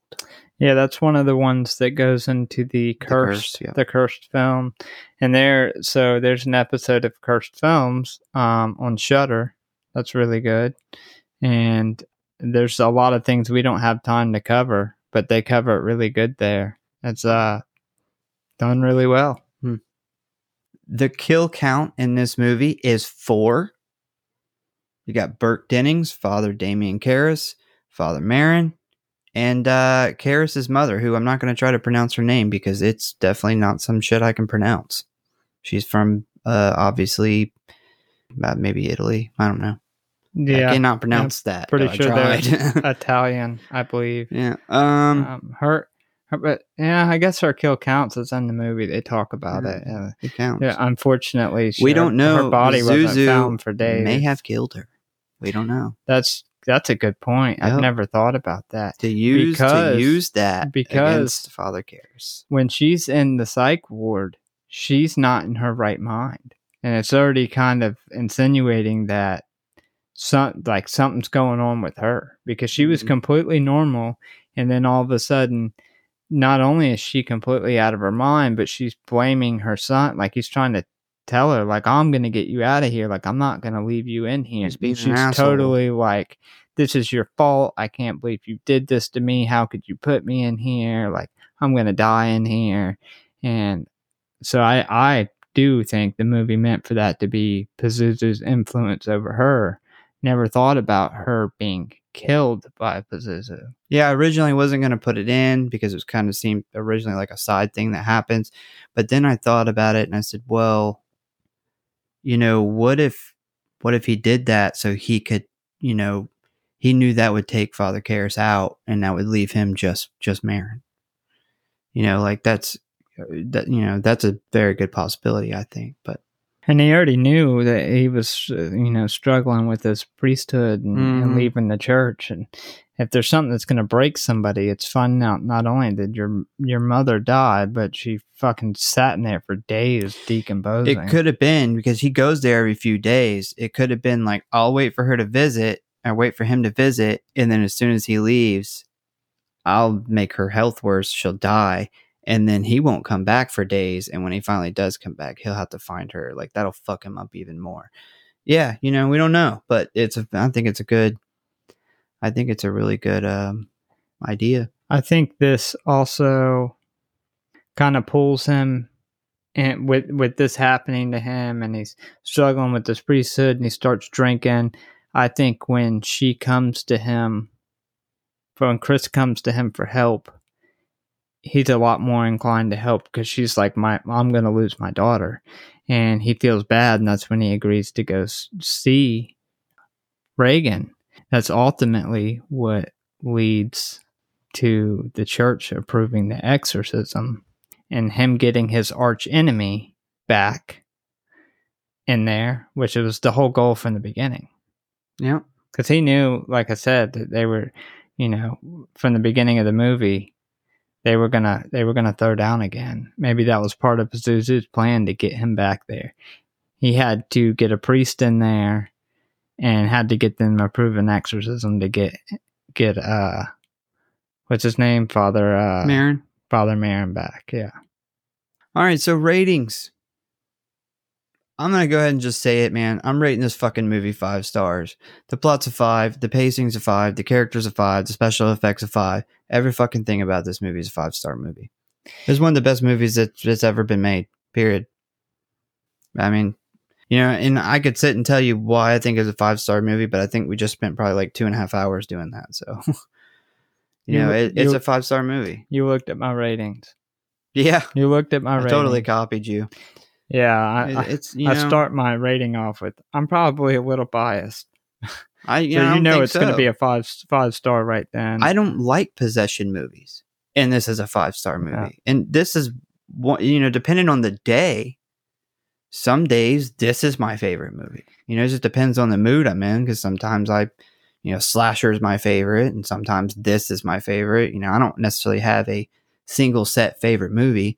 Kind of have like a set of favorite movies that I go to when I want to watch one of my favorite movies. Which one of my favorites do I feel like watching? I don't have just one movie I think's better than everything, but this is one of them. This is absolutely one of them. This is, they'll never make anything better than this. They never will. Yeah. So I guess go ahead. My rating is also 5. Surprisingly, I wrote a whole thing on why it's a 5, and I'm not going to go through it because I've already touched on every single thing there you go. During this episode. Yep. But specifically, and I think every horror fan has this, but they remember the first movies that they really remember scaring them. The first couple that they seen when they were a kid, no matter how old that was. And I have a handful of those, which was the original Poltergeist, The Exorcist, the original Evil Dead. Those movies are the 3 that stick out to me as a kid, and this one more than any of them, because this was the first movie that kept me up late at night. And for that, this will always be a 5-star. Always. Yeah, I forgot to mention, I read it like right before we started doing this. They were going to remake this movie in like 2015. Completely remake it. Yeah, you can't do that. Don't fucking touch this movie. Like, if you want to make sequels or add-ons or whatever, I guess. But you can't remake this movie. You can't. If you do, you might as well just set a pile of money on fire, because no one's gonna go watch it over this. No. Yeah, this is just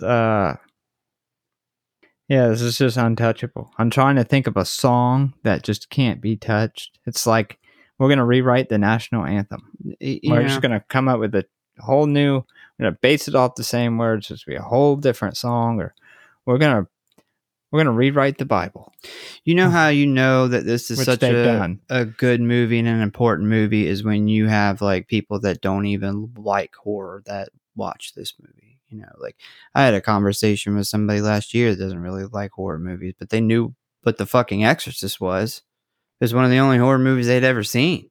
Yeah. There you go. Or people who are horror fans, and there's always this group of horror fans that love horror but don't care for things past a certain age, which is my wife. Yeah. Anything too old is she can't get into, and she loves this fucking movie, and it's older than all the other old ones that she won't get into. So It's from the 70s. yeah, it's this thing. Everything about this movie, the way it was shot, the acting, the story, the fucking soundtrack, that amazing The Exorcist, that theme, the Exorcist theme, which I feel like had a lot of impression on like a lot of the horror movie themes that followed. Like if you listen to like Halloween's theme, how it's played, and a shit ton of other movies of around 10 years after that. I think it had a lot of impression. Everything about this movie is great. Everything. Yeah, but huge thanks for you guys for joining us on this one. I worked my ass off to do this movie justice. It's really difficult to cram 50 years of a legacy into like a 2-hour episode. I don't think I did it justice. This could be a 10-part series. There was so much that I had to dig through that, and I could really only pick like 10% of it. But, we wanted to do as much as we could for this movie. But if you're still hungry for more info on The Exorcist, which I totally understand, I encourage you to go check out more stuff. There is so much more we didn't get to talk about here. The Wikipedia page is huge. The IMDb trivia page is a fucking book, basically. There is a really good episode of a show called Cursed Films on Shudder/AMC Plus on the whole cursed production stuff. It's season 1, episode 1. Because we didn't really touch on too much of the cursed stuff, but that's like a whole episode in itself. Life magazine just put out a special edition dedicated to the film. It's about 100 pages. It's fantastic. I used it to help write this episode. But that's it for us. If you like the show, please give us a follow and a spectacular review.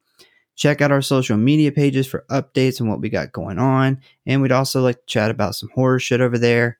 You got any last words? Stay away from that pea soup, and don't pop Viagra with Pazuzu. You will regret it. The power of Christ compels you. The power of Christ compels you. It's not that compelling.